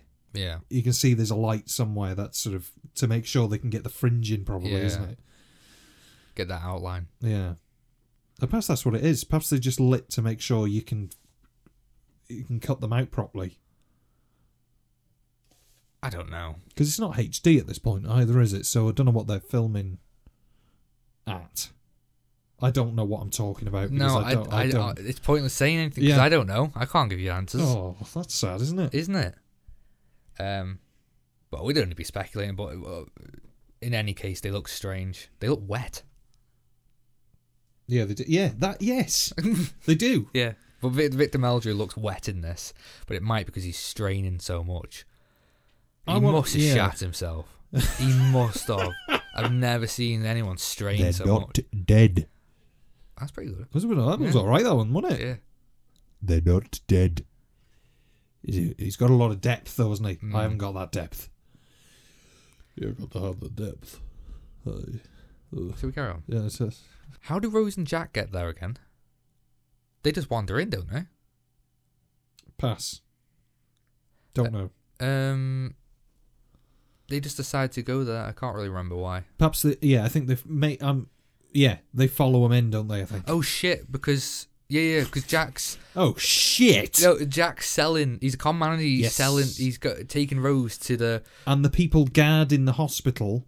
It's the bloke that he smacks his ass, isn't it? Yes. Yeah. So that's how he gets in, doesn't it? Yes. Because are we to assume that he's got a thing with one of the guards? Oh yeah, for sure. Yeah. So that's how he gets in, then, isn't it? Yeah. Yeah. Because when he's Problem solved.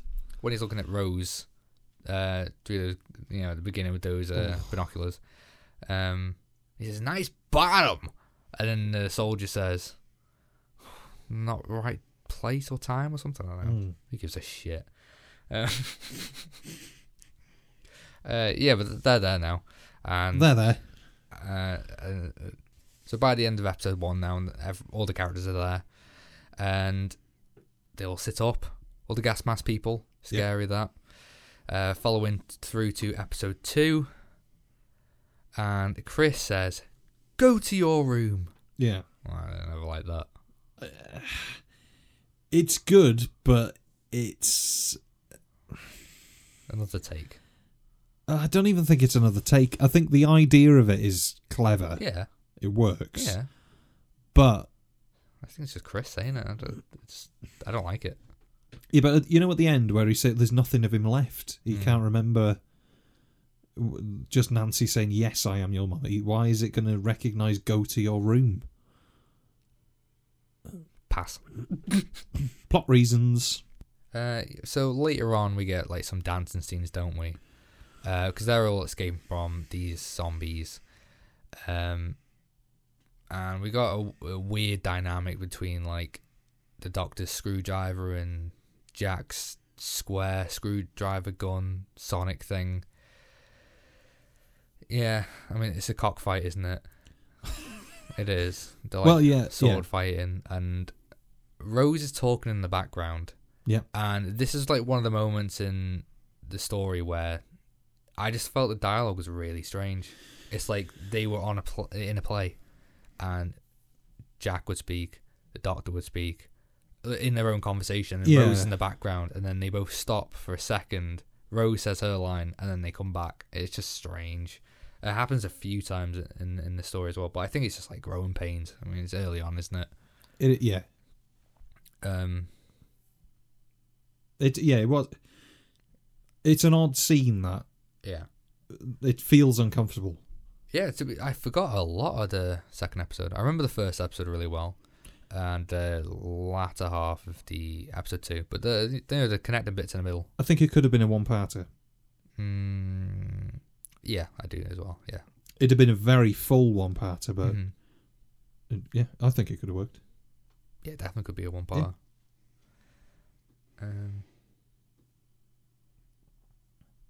Yeah. There's a thing I wasn't sure on. How does the empty child have telekinesis? How does that work? I'm very unsure about the whole monster premise of the story. Yeah. So, I think.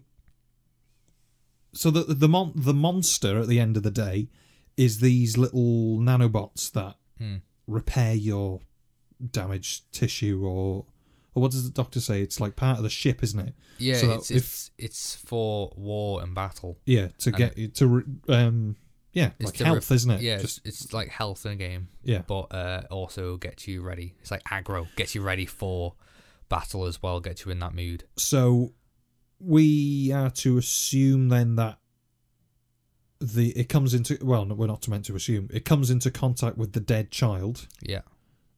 But there's not enough of him left for them to rebuild, so they just rebuild it as a shell with maybe the last thing it said.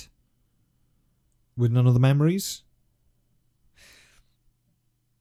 Don't know. Pass. Yeah, I really think that's don't- what I'm it not is. Because sure. I get the mask thing. It's fused. It doesn't know. I don't know. I mean, the gas mask isn't like flesh and blood and things like that. It's inanimate material. I'm not sure why it would even think that if it's that smart to give a little kid superpowers and telekinesis. I know what you mean. I think it works fine though. It's not a glaring issue for me. No, not really. It's just sort of a bit. I just Not feel even- like all the other zombies are underutilized. They're just there. It's fodder, aren't they? Really, Yeah, just like the clouds coming. yeah. It's fairly dark. I think there's gonna be a bit of rain later, but look at that one there, little. That's Jamie. But yeah, the idea of the monster I find fine. It's I think- Fantastic. I think it's fantastic. The monster's great. I think how it's resolved is slightly it's not even poor. It's just maybe a bit thin. I think it has a lot of time at the end. They do make sure that you understand Yeah, the end.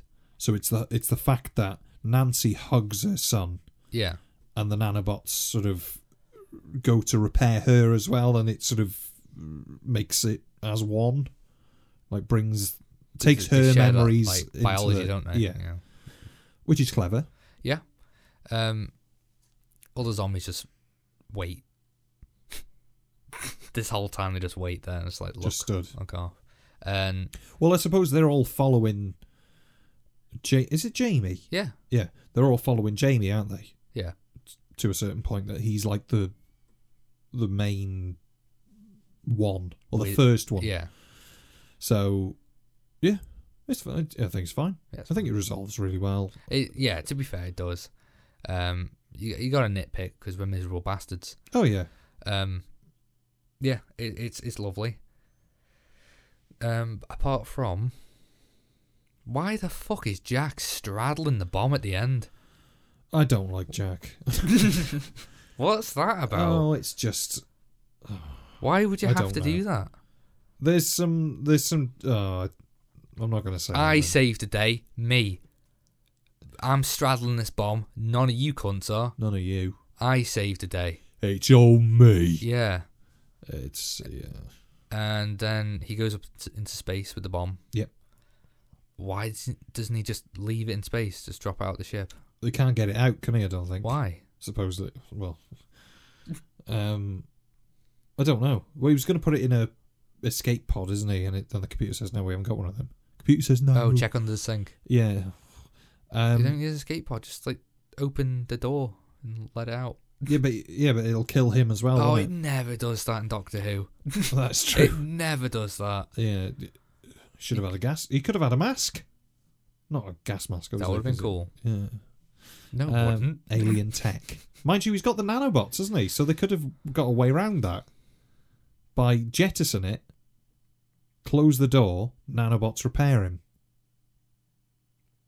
However, we do get a lovely, lovely shot of the TARDIS connected to Jack's ship. Yeah, and Jack's ship going through space looks great. Yeah, it does look great, to be fair. I couldn't believe it. I was like, this isn't 2005.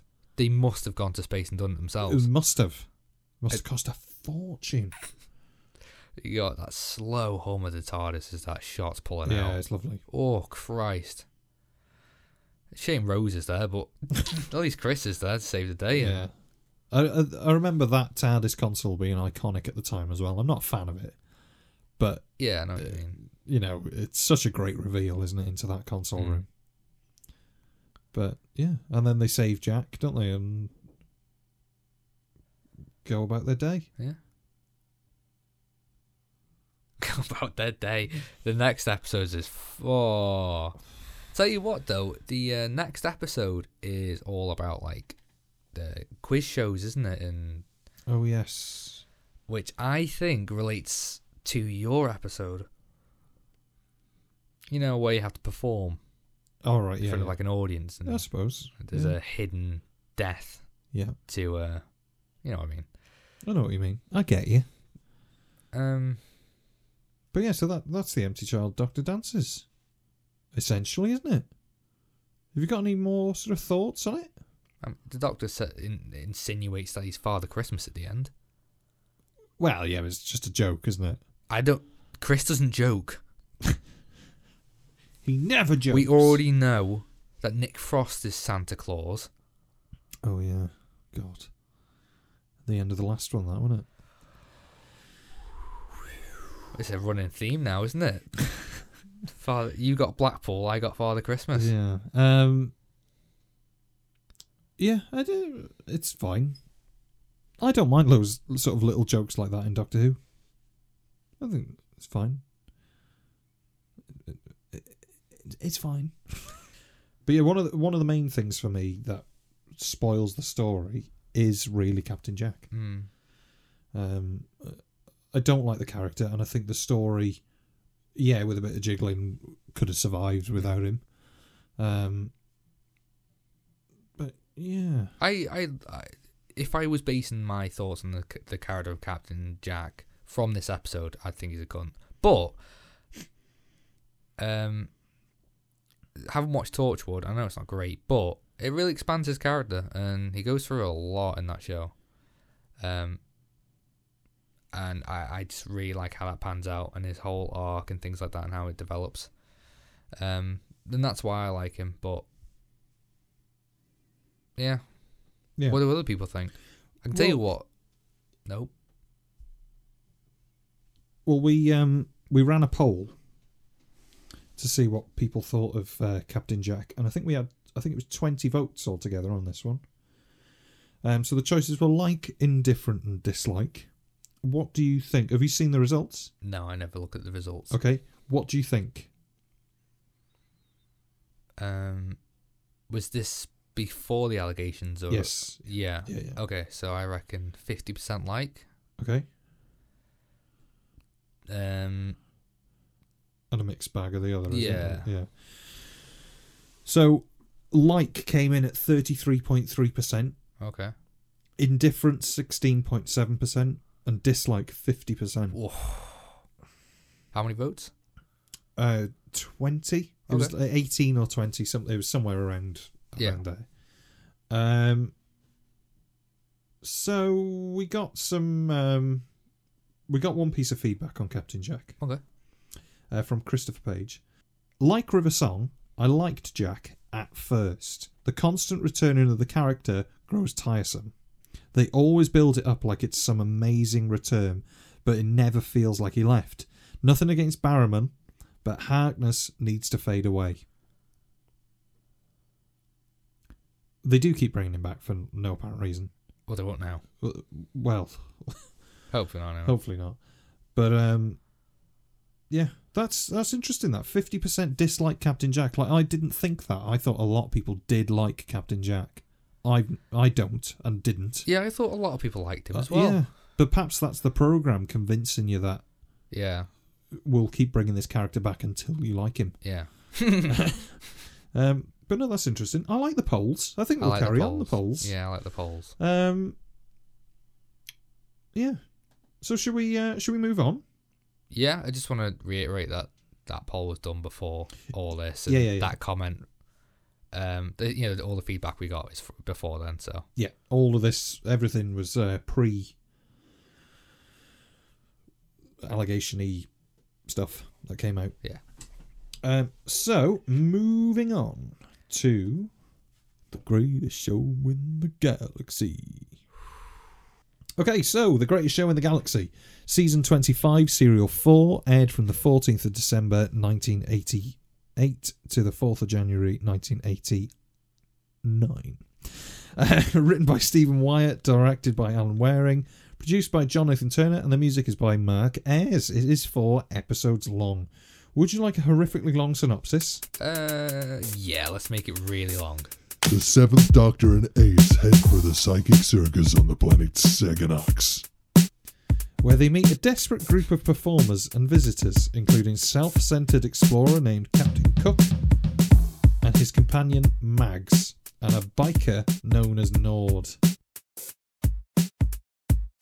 The circus itself is dominated by the sinister chief clown and his deadly troupe of robot clowns, who organise a talent contest in which all visitors take part. The audience consists of a single strange family, mother, father and daughter, seated at the ringside.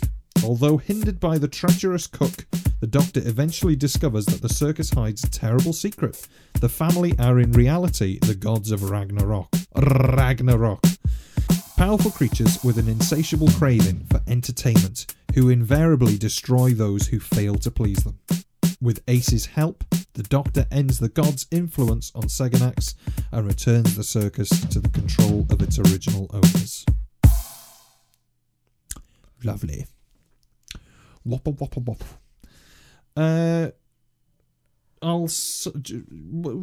Thoughts? Views? Oh, right.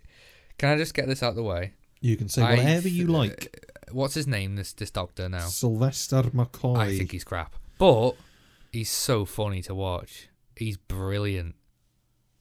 But he's crap as the Doctor. I don't like him. In my opinion, he's not, I just think, in my opinion, he's crap. A lot of people aren't a fan of McCoy. My mum being one of them. Who's my mum? My mum. Oh, mum. Mum. Yeah. My mother. Yeah, she hates him. I don't hate him at all. It's just not. It's a strange portrayal, isn't it? And he is not an actor at the end of the day. At this point, he's different now. He's a much stronger actor now. Yeah. But yeah, what do you think of the story? Now this. It's a tough one, isn't it? No. Oh, right, okay. I loved it. Really? Yeah, it was so much fun. It just doesn't give a shit. It's really enjoyable to watch. I have no idea why. Well, I hope to have an idea. You ain't seen nothing yet. Oh, God. It's just so funny. It's such a joy to watch. And I wouldn't want any other Doctor than Sylvester in it. I think he's the best choice for the story. Yeah. If you had to do the story. Because conceptually, it's just a poor idea. The end does not really make sense. I'm not too certain on what happens there. The characters are... I don't know what the hell's happening. I don't know anything. It's like a fever dream, but it's so funny, and it's got this horribly depressed undertone throughout. The locations are brilliant. Yeah.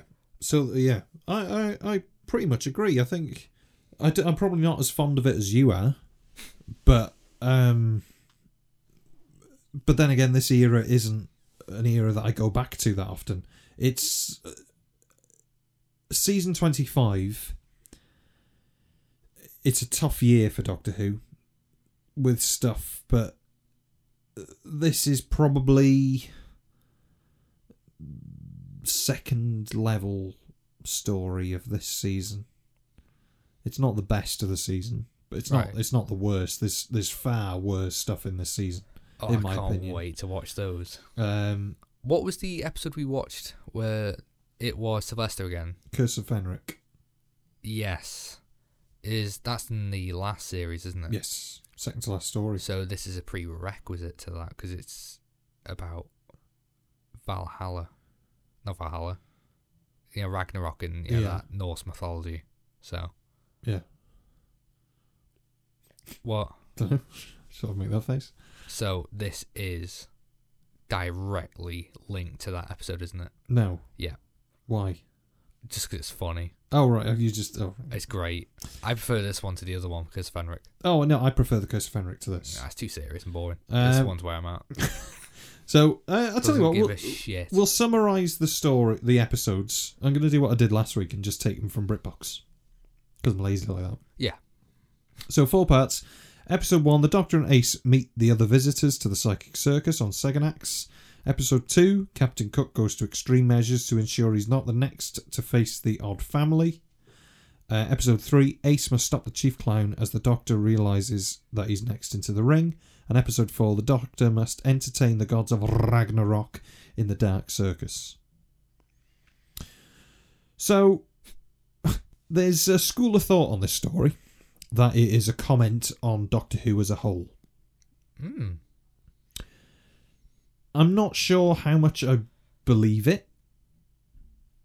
No, what do you mean? Can you Well, that's what I mean. extrapolate? Let me extrapolate for you now. So, it's supposedly a comment on Doctor Who at the time. So, the greatest show in the galaxy Right. is the programme. I Okay. guess it's like satire. It's not like...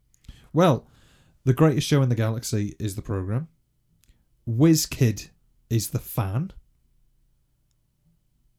Yeah. Yeah. The Gods of Ragnarok are the BBC. Fuck off. Yeah. Yeah. Trying to think what else. Captain Cook is the old actors. Right. The lady with the stall outside is like the non-fan. Like all of these weirdos, like, you know.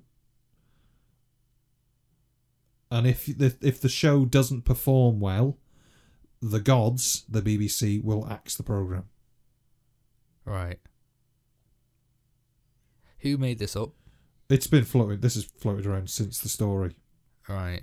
I don't know. You can do parallels like that for any story. I think this one in particular. I mean, yeah, it's probably most likened to that theory, but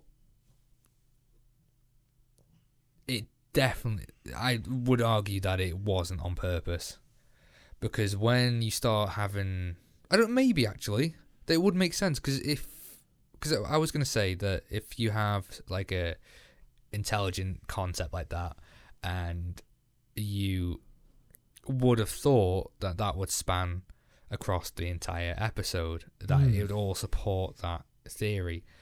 It doesn't. There's a lot. Most of this episode is crap. However, Yeah. in my opinion, maybe that theory was the main justification to make this story, and so the characters were written into to that agenda, and as you can see, they thought that theory is more important than actually making a good story to prove a point.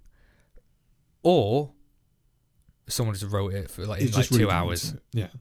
Yeah. and just couldn't be asked. So what do you think of the overall plot?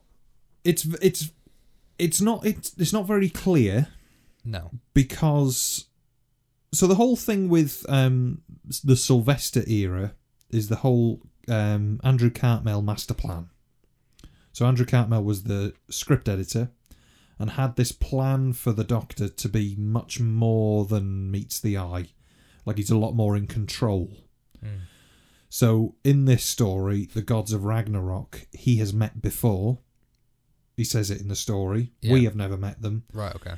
And he knows everything that is going to happen in this story. Which is similar to the Curse of Fenric. It's the Sylvester McCoy era is like that.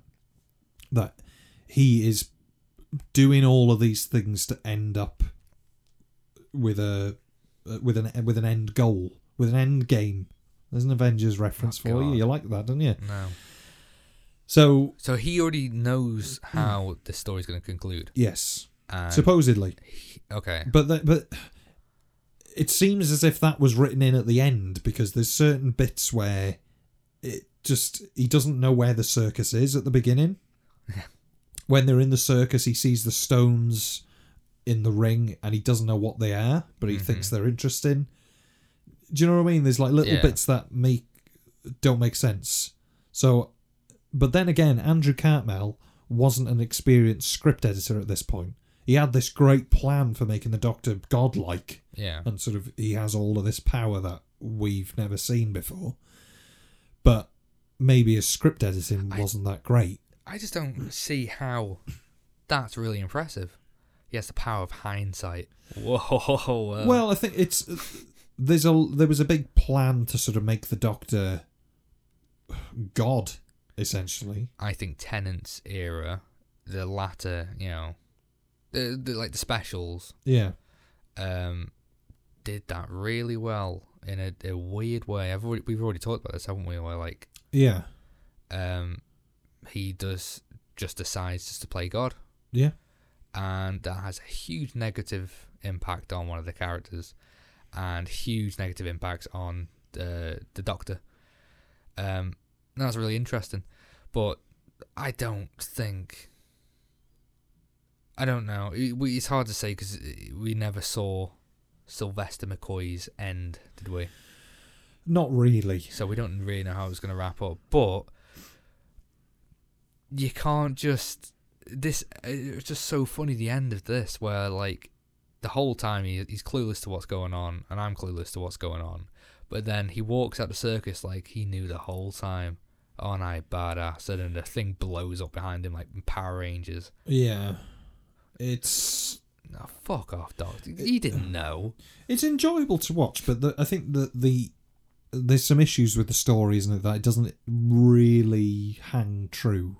And the holes start to just sort of become gaping. Do you know what I mean? Yeah. Like it's just not very clear. It's enjoyable, but do not think about it whatsoever. Have a few beers. Yeah. Watch it pissed. Yeah. Like Keith said about the Warriors of the Deep. Watch it pissed and it'll be great.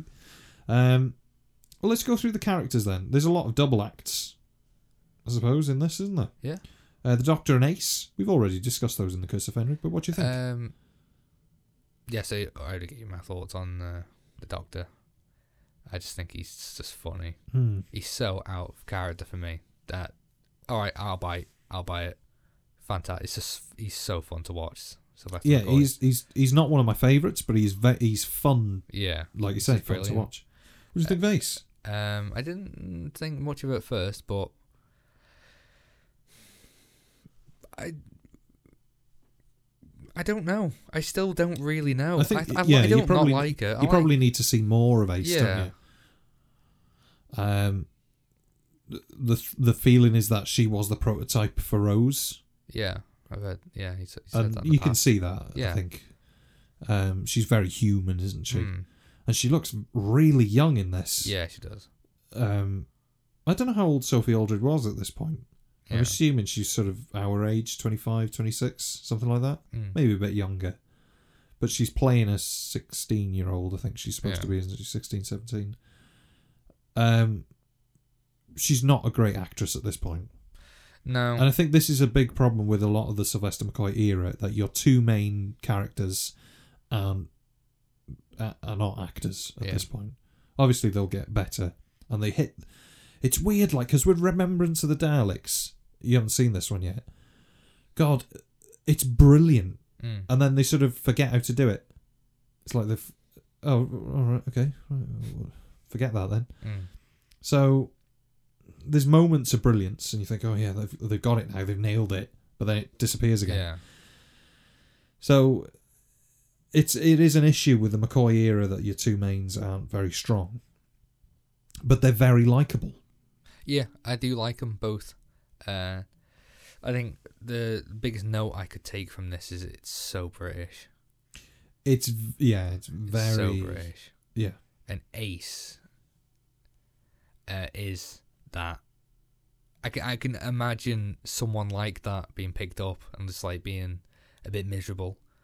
Excited though. Yeah. But like cocky, and she's really cocky actually. Yeah. She puts herself in like harm's way, and Sylvester's there like, yeah.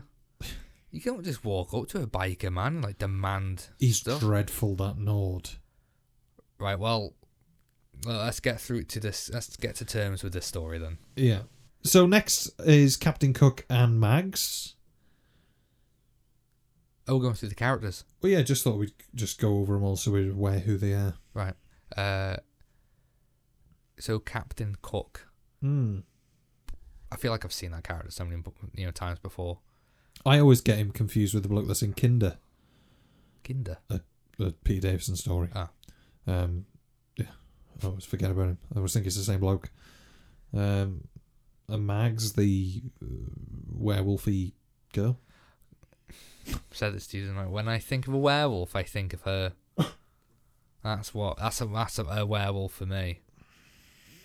Fucking hell. I mean, we talk about budget, but why the hell is she a werewolf? Why would you write that in? I think it's just to find a convincing way for her to turn, isn't it, at the end? No, why? Oh, so so she turns heel. Yes. Right. Um. Just kill her off. You killed everyone else off. Yeah. Werewolves. What the fuck is happening? This is amazing. I love it. Yeah. No shit's given. Next None. character, the Ringmaster, who obviously gets to do the rap. Brilliant. Fantastic. The raps are so bad. It's just amazing. How can you not love it? Yeah, it's pretty dreadful. It's awful. Yeah, it's funny because it's so It's embarrassing. hilarious. And then we get, for me, one of the high points is the Chief Clown. I think he's fantastic. Yeah, he's something special, isn't he? Yeah, really, really good. Then we're on to some other characters. The lady outside with the stall. We get WizKid. He's my favourite character in all this. Um, He's so useless, and he gets a horrible end. I was so shocked. It's not often I get proper shocked by Doctor Who, but that really Did it shocked for you? me. Yeah. It's like, oh, fuck, yep, we're just killing him. dead. There's little glasses left. Aww. Oh, that's what I said. Oh, that's really sad. So I was on my own as well. Poor WizKid. I liked him. And then we get Nord. Nord. Do you want me to special fighting? I don't really know. Is he just like... You got these characters sometimes, Doctor Who, don't you? Yeah, like, don't do anything. Brain of Morbius. Yeah, I always forget his name. What is his name? I can't think. You know what I mean? Yeah. The like Igor sort of guy, Yeah. wasn't he? By the way, was Brain of Morbius the first one we did? The first podcast we did? Yeah, I think so. Gosh, I still realise that story. Yeah, it's great. Anyway, who else we got? Is that it? No, we got Bellboy. Bellboy. I always think it's Del Boy. I always think it's Bellend, but yeah. Morgana, the fortune teller. I like Morgana. Don't know why. I just Yeah. feel like I want to. I like her character that because she's unsure about this new regime, isn't she, Yeah. within the circus? And I think that's nice. Yeah, I feel like I'd want to have a proper, cup of tea Yeah. with her. Chuck the Like, kettle on, really, Morgana. yeah, like talk about the situation. Like I know, yeah, all the gossip. And then there's Deadbeat, You deadbeat. the one at the end, who says, "Come and join the circus, Doctor." Oh, the one who. Yeah, the one who like looked into the eye, Yes. and he's a he's a showrunner, isn't he? No, Originally, he's well, yeah. what's his other AKA? I don't know. It's just Deadbeat. All right. I know him from Lovejoy. Do you know the series Lovejoy, the No. antiques thing? No. Yeah, that's where it's instantly recognisable face. And according to, I think it's on TARDIS Wiki, that Chris Jury plays him, screen tested to play the Doctor. Fuck me. Awful. Flower Child, the girl at the beginning who's Bellboy's Oh girlfriend, yeah. she just yeah. dies instantly. Then we get the bus conductor. Brilliant. Ding ding. He's my other favourite. Tickets, please. Tickets, please. He's Ding, amazing. ding. I love his death. You like the bus conductor, don't you? Oh, it's You've gone on amazing. about it quite a couple of times. Well, it just reminds me of I can't remember his name. I think it's from who played Black Ops 2, Call of Duty Zombies, and Transit Map, and he got the bus driver. I think it was like Ted. I think it's Ted, and it just reminds me of it. It's crap. I know Just it's crap. character. I love his death though. Do you remember it? Oh yeah, the bang.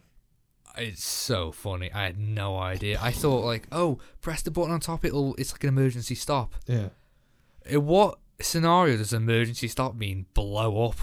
brilliant. I love the awkward shot as well. Anyway, sorry. And then we get the mum, dad, and little girl, Aye. who are the Ragnarok God, gods. miserable, aren't they? Mummy. Shut up and eat your fucking popcorn. It's yeah. I'm trying to think of what to say. Really. About the story? Yeah. Oh, let me take you through. Go on. The magic Yes. So, yeah. I knew I was in for a treat right at the beginning where the doctor's juggling Yeah. and he says, I don't understand how things can just disappear. Or something like that. And then the ball who's juggling just disappears. And I'm like, fuck yeah. I think Let's it's- do I it. think it's good. I know what kind of story this is going to Yeah. be. It's amazing. So Sylvester McCoy couldn't juggle. No. So Sylvester McCoy was essentially a clown, like Oh. an entertainer, Oh, before taking the role of Doctor Who. yeah. But his Particular set of skills. were putting ferrets down his trousers, hammering nails into his nose, Ferrets down his trousers. and is it contortion, where you chained up upside down like Houdini kind of stuff? Escape artist. Yeah, there's a posh word for it though, isn't there? Can't think what it is. Contortionist is someone who can like bend their leg Oh yeah, up their arse and I think what it's called. Write in and let us know. So yeah, he did all that sort of stuff, but he didn't have any skills like for the story. right. So he had to look. They just assumed he could juggle, Yeah. and they assumed he could do everything. And I thought, oh shit, can't do any of this. But yeah, the magic sort of stuff I think works quite well in the story. Do you know what you're saying? Yeah, I think so. All those magic tricks in this episode of Doctor Who. Yeah. Do you know when? Oh my god! It goes on for like 5 minutes at the end. Where you got the rope. I was like, look, it's only got two ends. Oh yeah, and there's the eggs. out of in his the egg. mouth. Oh, Yeah, it's yeah. so funny. Very similar to Victor Meldrew's death. Oh yeah, that's true. Not death, takeover. Yeah. You know, from the gas mask. What else do we get? It was amazing. The snake. The snake, amazing. Yeah. How did he do it? Who knew? When The can I get sword. tickets? Yeah, the sword. How you said before, like you asked, do you want to know how he did? You know that scene where he like bends his legs Yes. around. What did he say? Well, he does the. What does he say? You ain't seen nothing yet. Yeah. Yeah. Do you know that? You know how that's done. No. It's so it's a big piece of plywood with two bolts sticking out of it, and you click the shoes have got like the opposing right. side, so you click your feet into it, and your feet sort of can stay locked, and you can move. It's the Michael Jackson trick, isn't it? Yeah. Where he did the same, where the bolts would be Yeah. up on the thing, and he kicks his feet in. You can do that. Wow, that's not as cool as I thought it would be. Well, I think it's pretty much impossible to do, probably, isn't it? Without you just fall over. It was magic. Yeah. Oh, I'm ruining the illusion for you now. Yeah. As well. So, the clowns are horrible. There's the scenes in the hearse as well. Yeah, are I'd very imagine memorable. if you're afraid of clowns, this is The this chief one's a bad clown one. is creepy as Yeah. hell, isn't he? Ian Reddington plays the chief clown brilliantly as Yeah. well. Really, really good. it's pretty terrifying. Yeah, I'm not asked about clowns. I'm not But- particularly. No, I can see how it could be really horrible, I'm trying to think. especially like clowns in the middle of nowhere. It's like someone's worst nightmare. Yeah, the location settings are brilliant as well, Yeah, they're so and convincing. though that the sort Got of some nice shots in there as well. well, the whole story is essentially on location. So there was a big asbestos scare at the BBC, so that meant that they couldn't film in the studios. So they got a tent. they got the circus tent That's amazing. and put it in a car park. Yeah. So all of the interior circus stuff is in a big top tent. That's cool. I think it works well. Yeah, that is cool. You wouldn't I love know the that. interior. You wouldn't know that it was in a tent. Obviously, you know what I mean. You wouldn't Yeah. know it wasn't in a studio. Yeah. So it's not sort of glaring that it's No. different. But the locations stuff for me is brilliant. The hearse with the clowns at the beginning, with the kites. Yeah.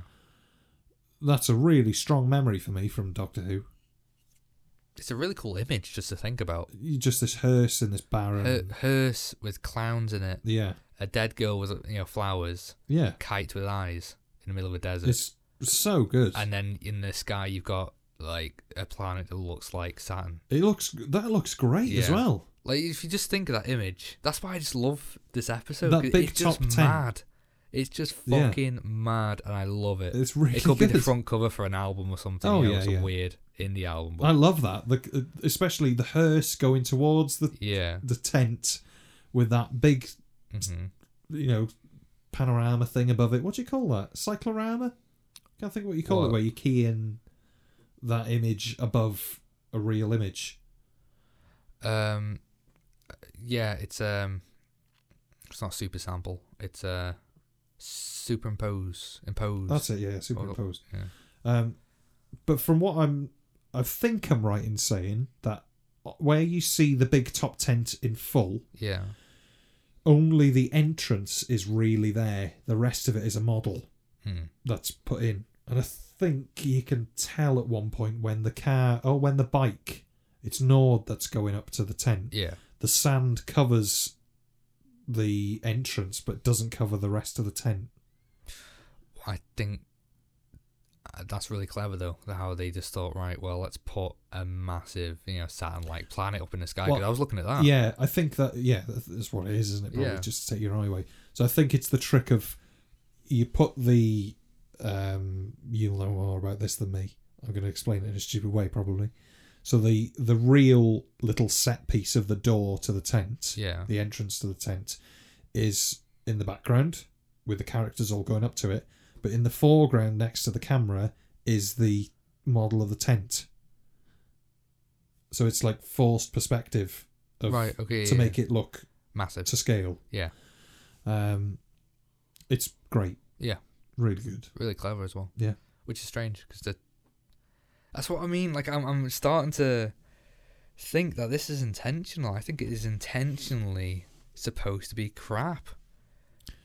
Maybe. I don't know. Because it's just so fun to watch. Although at the end, still, I have no idea what the fuck is happening. Yeah, I don't really know what happens at the end. Although the explosion.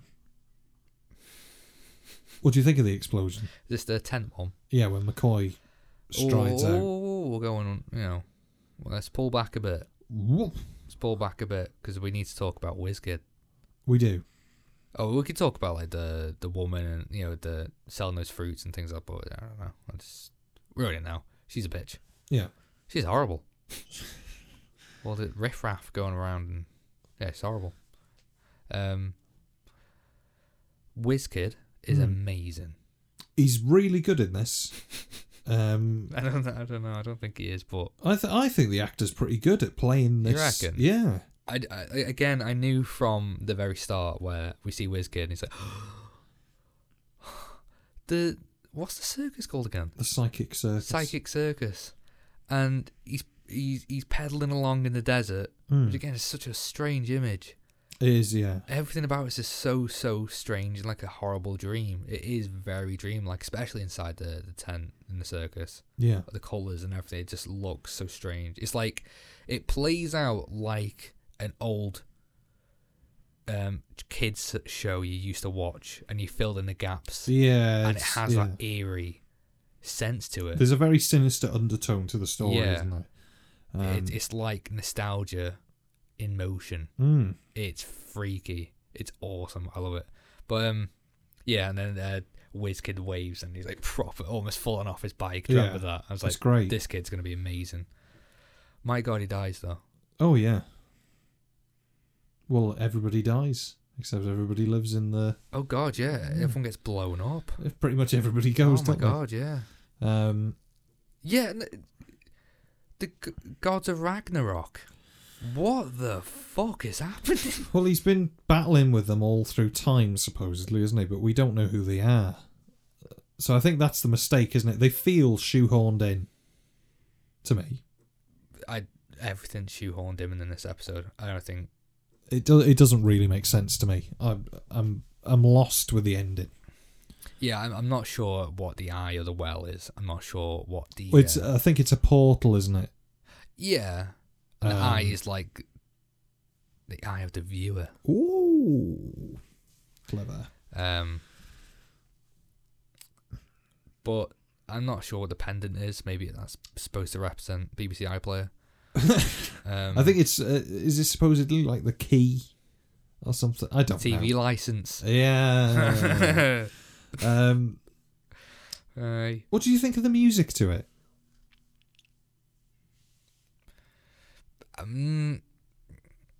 Not a massive fan. It's very 80s. It's very of its time. Yeah, so I like it for that. Yeah. I just feel like I really want them to double down on how horrific it is to be in this place. I want the music to just be strange as hell. Yeah. Really, really nasty to listen to. I think it's Mark Ayres that does the music for this. And this is probably my favourite score of his that he did for Doctor Who.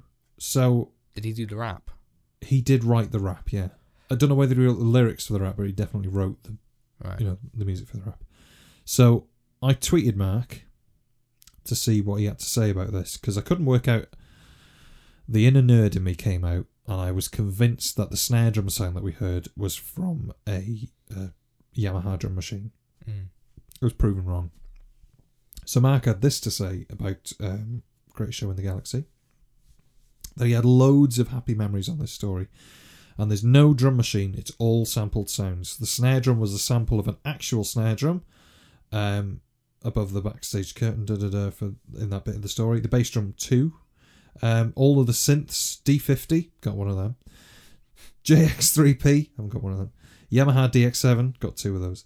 And a Roland S550 sampler. Nice. Yeah. Yeah, I think the music's pretty good. Oh, it's solid. There's no doubt about that. But does it? I just want it to fit my agenda of what I think of this episode. Yeah, I get you. It's very neutral, I feel. Yeah, there's a lot of the same theme. Yeah, and Mark Ayres is quite like that though, where he develops a theme. There's a motif that he writes, and he will use it to its fullest. You know, he will rag the shit out of it. Yeah. I'm only saying I wanted more just because it's so jarring to watch. I think, the problem with a lot of this, and the McCoy era, especially with the Kev McCulloch stuff, is what you're seeing on screen is so late 80s. And then the music you're hearing is very jarring late 80s, FM synth, early crappy bitrate samples, orchestral stabs and stuff that are... It just all adds up to this sort of nasty, thin sounding, Yeah. But I think it does a pretty good job. There's a few bits that I don't like. I'm not a big fan of the sort of circus organ stuff. It doesn't sound great. The melody stuff, the content of the music, I think is great. Yeah. It's the sound of it for me. Oh, so that's like quality and texture. Yeah, it's the synth stuff that it's just, hats off to him. I don't envy him. But what are you going to do at that time? It's like, it is what it is, isn't it? I mean, it's rare that I really do notice music in Doctor Who episodes. I think that's good. It is good. Yeah. Except when it comes to do this and you have to talk about it again. Yeah. But no, like, the rap in particular was like proper. It's dreadful, along. Isn't it? But then again, the circus music as well, I was like, hell yeah. I think that was the only time I really did notice where, like, it did take that weird approach to the classic, like, circus anthem we know. Yeah. I don't know what it's called. I know which one you mean. Everyone knows which one I mean. Yeah, that's it. Which is unsettling. I love it. Yeah. So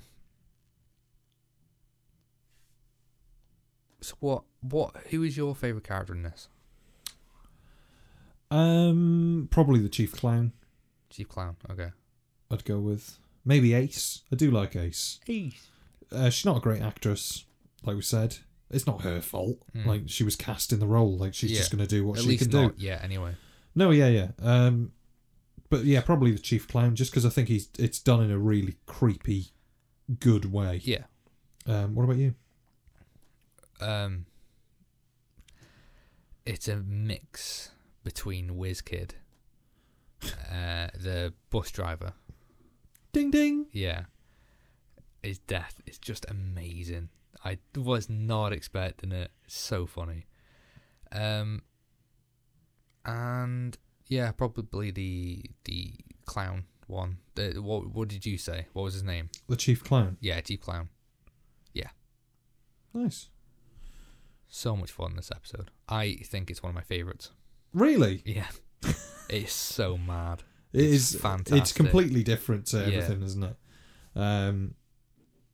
And to support that theory you said at the beginning, I mean, the guy who sings the rap, I mean, he does, like, speak directly to the audience at the beginning, doesn't he? Like, he ain't seen nothing yet. Yeah, I suppose it is a bit breaking the fourth wall, isn't it? Yeah. I do have an issue with the rap. I don't like it. It's very rap. uncomfortable. But Did you say something like he was singing it just late? oh of the yeah, mark? he's just dragging a little bit, isn't he, Yeah. when he's singing it? Which I'm assuming, I don't really know all that about rap, but I sort of know what I'm talking about when it comes to music. Yeah. And he's just dragging, like he's slightly behind on the beat all the time, and it just makes it sound like, should we just have another go? But yeah, overall, I think the story's, it's creepy. For sure. And it's enjoyable. It doesn't mean it's good. No. But I think it achieves what it sets out to do, really, and do a sort of circus spooky story that's develops the myth of the Doctor, all that sort of mystique that surrounds it. I don't know what the aim of this was. I could not tell you. I don't know what message I came away with. Yeah. Apart from, I didn't know we would see a scene of the Doctor walking away from an explosion. Well, let's talk about the like Power explosion. Rangers. Let's finish with the explosion. Was that real? Yes. And Sylvester McCoy was that close. Yep. He did not flinch an inch. So originally, Yeah. it was going to be just a load of air cannons that were. This keeps happening in Doctor Who when it's supposed to be a small explosion or something. It was supposed to be an air cannon that they Yeah. were just going to fill with like polystyrene and just thin stuff that wouldn't hurt you. Yeah. So they ordered the air cannon and all of the bits and pieces, and when it arrived, would you believe it? The air cannon didn't attach to all of the pipes that they'd ordered, Right. so they couldn't use it. So they said, right, forget that. We'll just get a couple of pyrotechnics. They didn't tell Sylvester McCoy this. Why wouldn't you? Because, well, I don't know, because he'd already been told that when we do the air cannon, it's one take.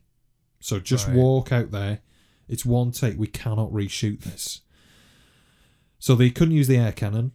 Got the pyrotechnics. Didn't tell Sylvester McCoy this. He just assumed it was going to be the air cannon. Oh my god. So they fill up all of the stuff with all the pyrotechnics. Sylvester McCoy gets his cue, walks out, and an ungodly Yeah. explosion. Massive. Sylvester McCoy's ass fried. Yeah. Huge. But he doesn't flinch. Doesn't flinch. I think he does ever so slightly. I think he sort of crumples in a little bit, but you don't really notice it unless you look at it Notice it at all. slowly. It's great. Good job. Really memorable scene Yeah. from Doctor Who. The And circus all tent that exploding. It just makes no sense. No. Why? So let's wrap up Greatest Show in the Galaxy. Mm. What are your overall thoughts then at the end? I'm excited to watch it again. This time maybe intoxicated. I think concur. it'll be so much fun. Let's do it. I think we should watch it together as well. Brilliant. I think so. It's a complete mess, or is it? It's just a massive question mark. Yeah. I have no clue what this is, and from what I've seen, other episodes in the series are just bizarre and crazy. And I think this is what happens when you run a formula into the ground and run out of ideas. You have to think out of the box, or just make a new box. It has nothing to do with Doctor Who, but it's just funny, innit? And that's why I love it. I think it's fantastic, and it's such a mystique that could well bleed into the Doctor's characteristics and where the showrunner was going to lead with Sylvester McCoy Yeah. by the end of his run. Or it's just crap. Whichever one. Either way. Yeah. What did Yeah. you think? For me, it's super duper green. A super duper green. Fucking brilliant. It's one of my top ones to watch now. I'm going to go red. Okay. I like the idea, and there's a lot of memorable bits in this story, but for me, it just doesn't really do anything. It's very... Oh, does it? Or does it? It's creepy. Yeah, it is. And it's so close to being good, isn't it? I think. In my opinion, obviously you like it, but it's nearly there. But yeah, there's just some bits missing. I think the cast are pretty good. I don't think there's anybody really dud in it. There's nobody awful. No. There's no one awful. But yeah, the robots are a bit stiff, but but yeah, I'm gonna go red. What about the Empty Child Dr. Dances? What score would you give that colour? Oh Christ! We didn't do that, did we? No, we didn't do that. What colour? I don't know, because to be honest, I just didn't enjoy it as much as I used to. I didn't enjoy it as much as I thought I did. I'm gonna go amber. Yeah, I'm gonna go amber. Yeah, middle of the road. Yeah. Oh, that's nice.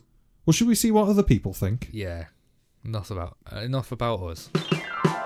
Send us your feedback. Send us your feedback. Send us your feedback. Send us your feedback. Send us your feedback. Let's hear what you've got to say. Send us your feedback. Send us your feedback. Send us your feedback. Send us your feedback.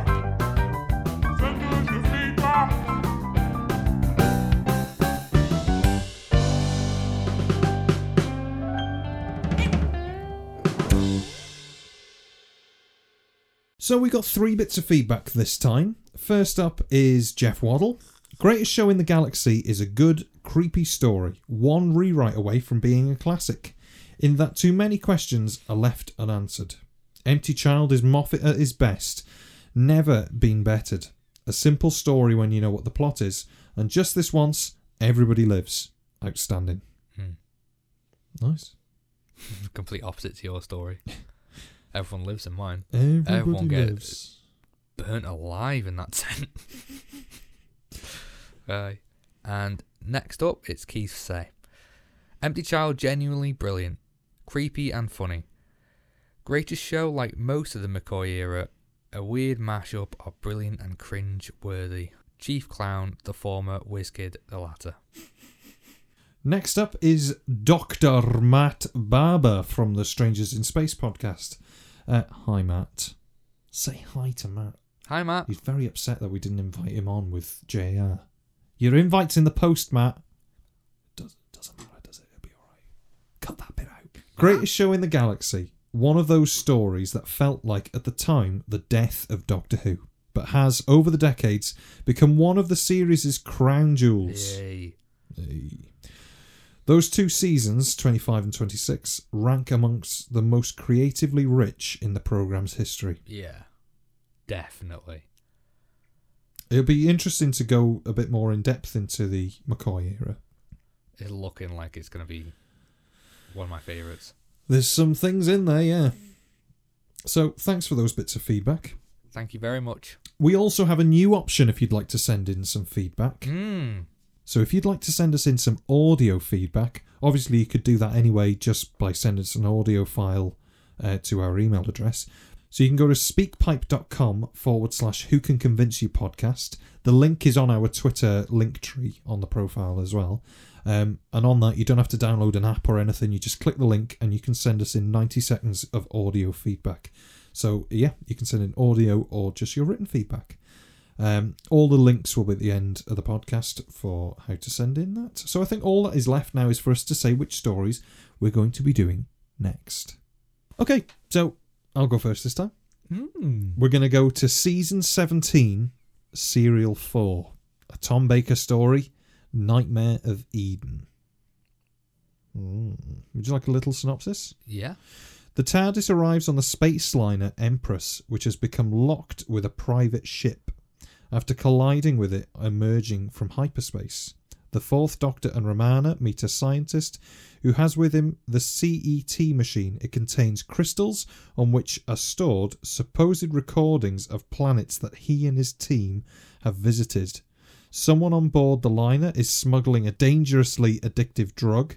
To complicate matters, the interference between the two ships allows some monstrous mandrills from the mud swamps of Eden to escape from the machine, which does not merely take recordings but actually displaces whole planetary areas into crystals. I'm not going to read the rest because it reveals the end. No. What a terrible synopsis. God's sake. Yeah. So Nightmare of Eden. I always try and zone out when you read the synopsises. Good. So, I'm sure everybody else does. We're doing the Nightmare of Eden, everybody. Okay. Because I just don't want to spoil it. That's why I keep mine short. Short and sweet. I wouldn't say sweet. Sure. It's just from BBC iPlayer. So I have chosen another Capaldi story. And in particular, episode 7 and 8 of series 9. And why have I picked these, Harold? Because it's where you're up to. And I cannot be arsed watching them because I just think it's dreadful now. So it's you're going to really force hard yourself going. to watch them. Yeah. So it's the Zygon invasion and the Zygon inversion. The Doctor and friends must try and save Osgood from a rogue gang of Zygons. And the next episode, with a unit neutralised, only the Doctor stands in the way of the Zygons. So I don't need to watch the first episode then. Oh yeah, there you go, sorted. I can't deal with Osgood and the other one. Well, It's just lame. we'll see what happens. So on the next episode, Nightmare of Eden, the Zygon invasion and the Zygon inversion. Are you looking forward to seeing the Zygons again? I am, yeah. Yeah, I am, to be fair. We'll see what happens. Yeah, we will. So thanks for listening, everybody. Yeah. Cheers. We'll see you later. Thank you very much. Bye-bye. Bye. You can send us your feedback and comments by contacting us on Twitter @WhoCanConvince or email us at whocanconvinceyou@gmail.com. You can also send us audio feedback either as an attachment in an email or visit soundpipe.com/whocanconvince. Be sure to leave us a rating and a comment on your podcast platform to help people find us.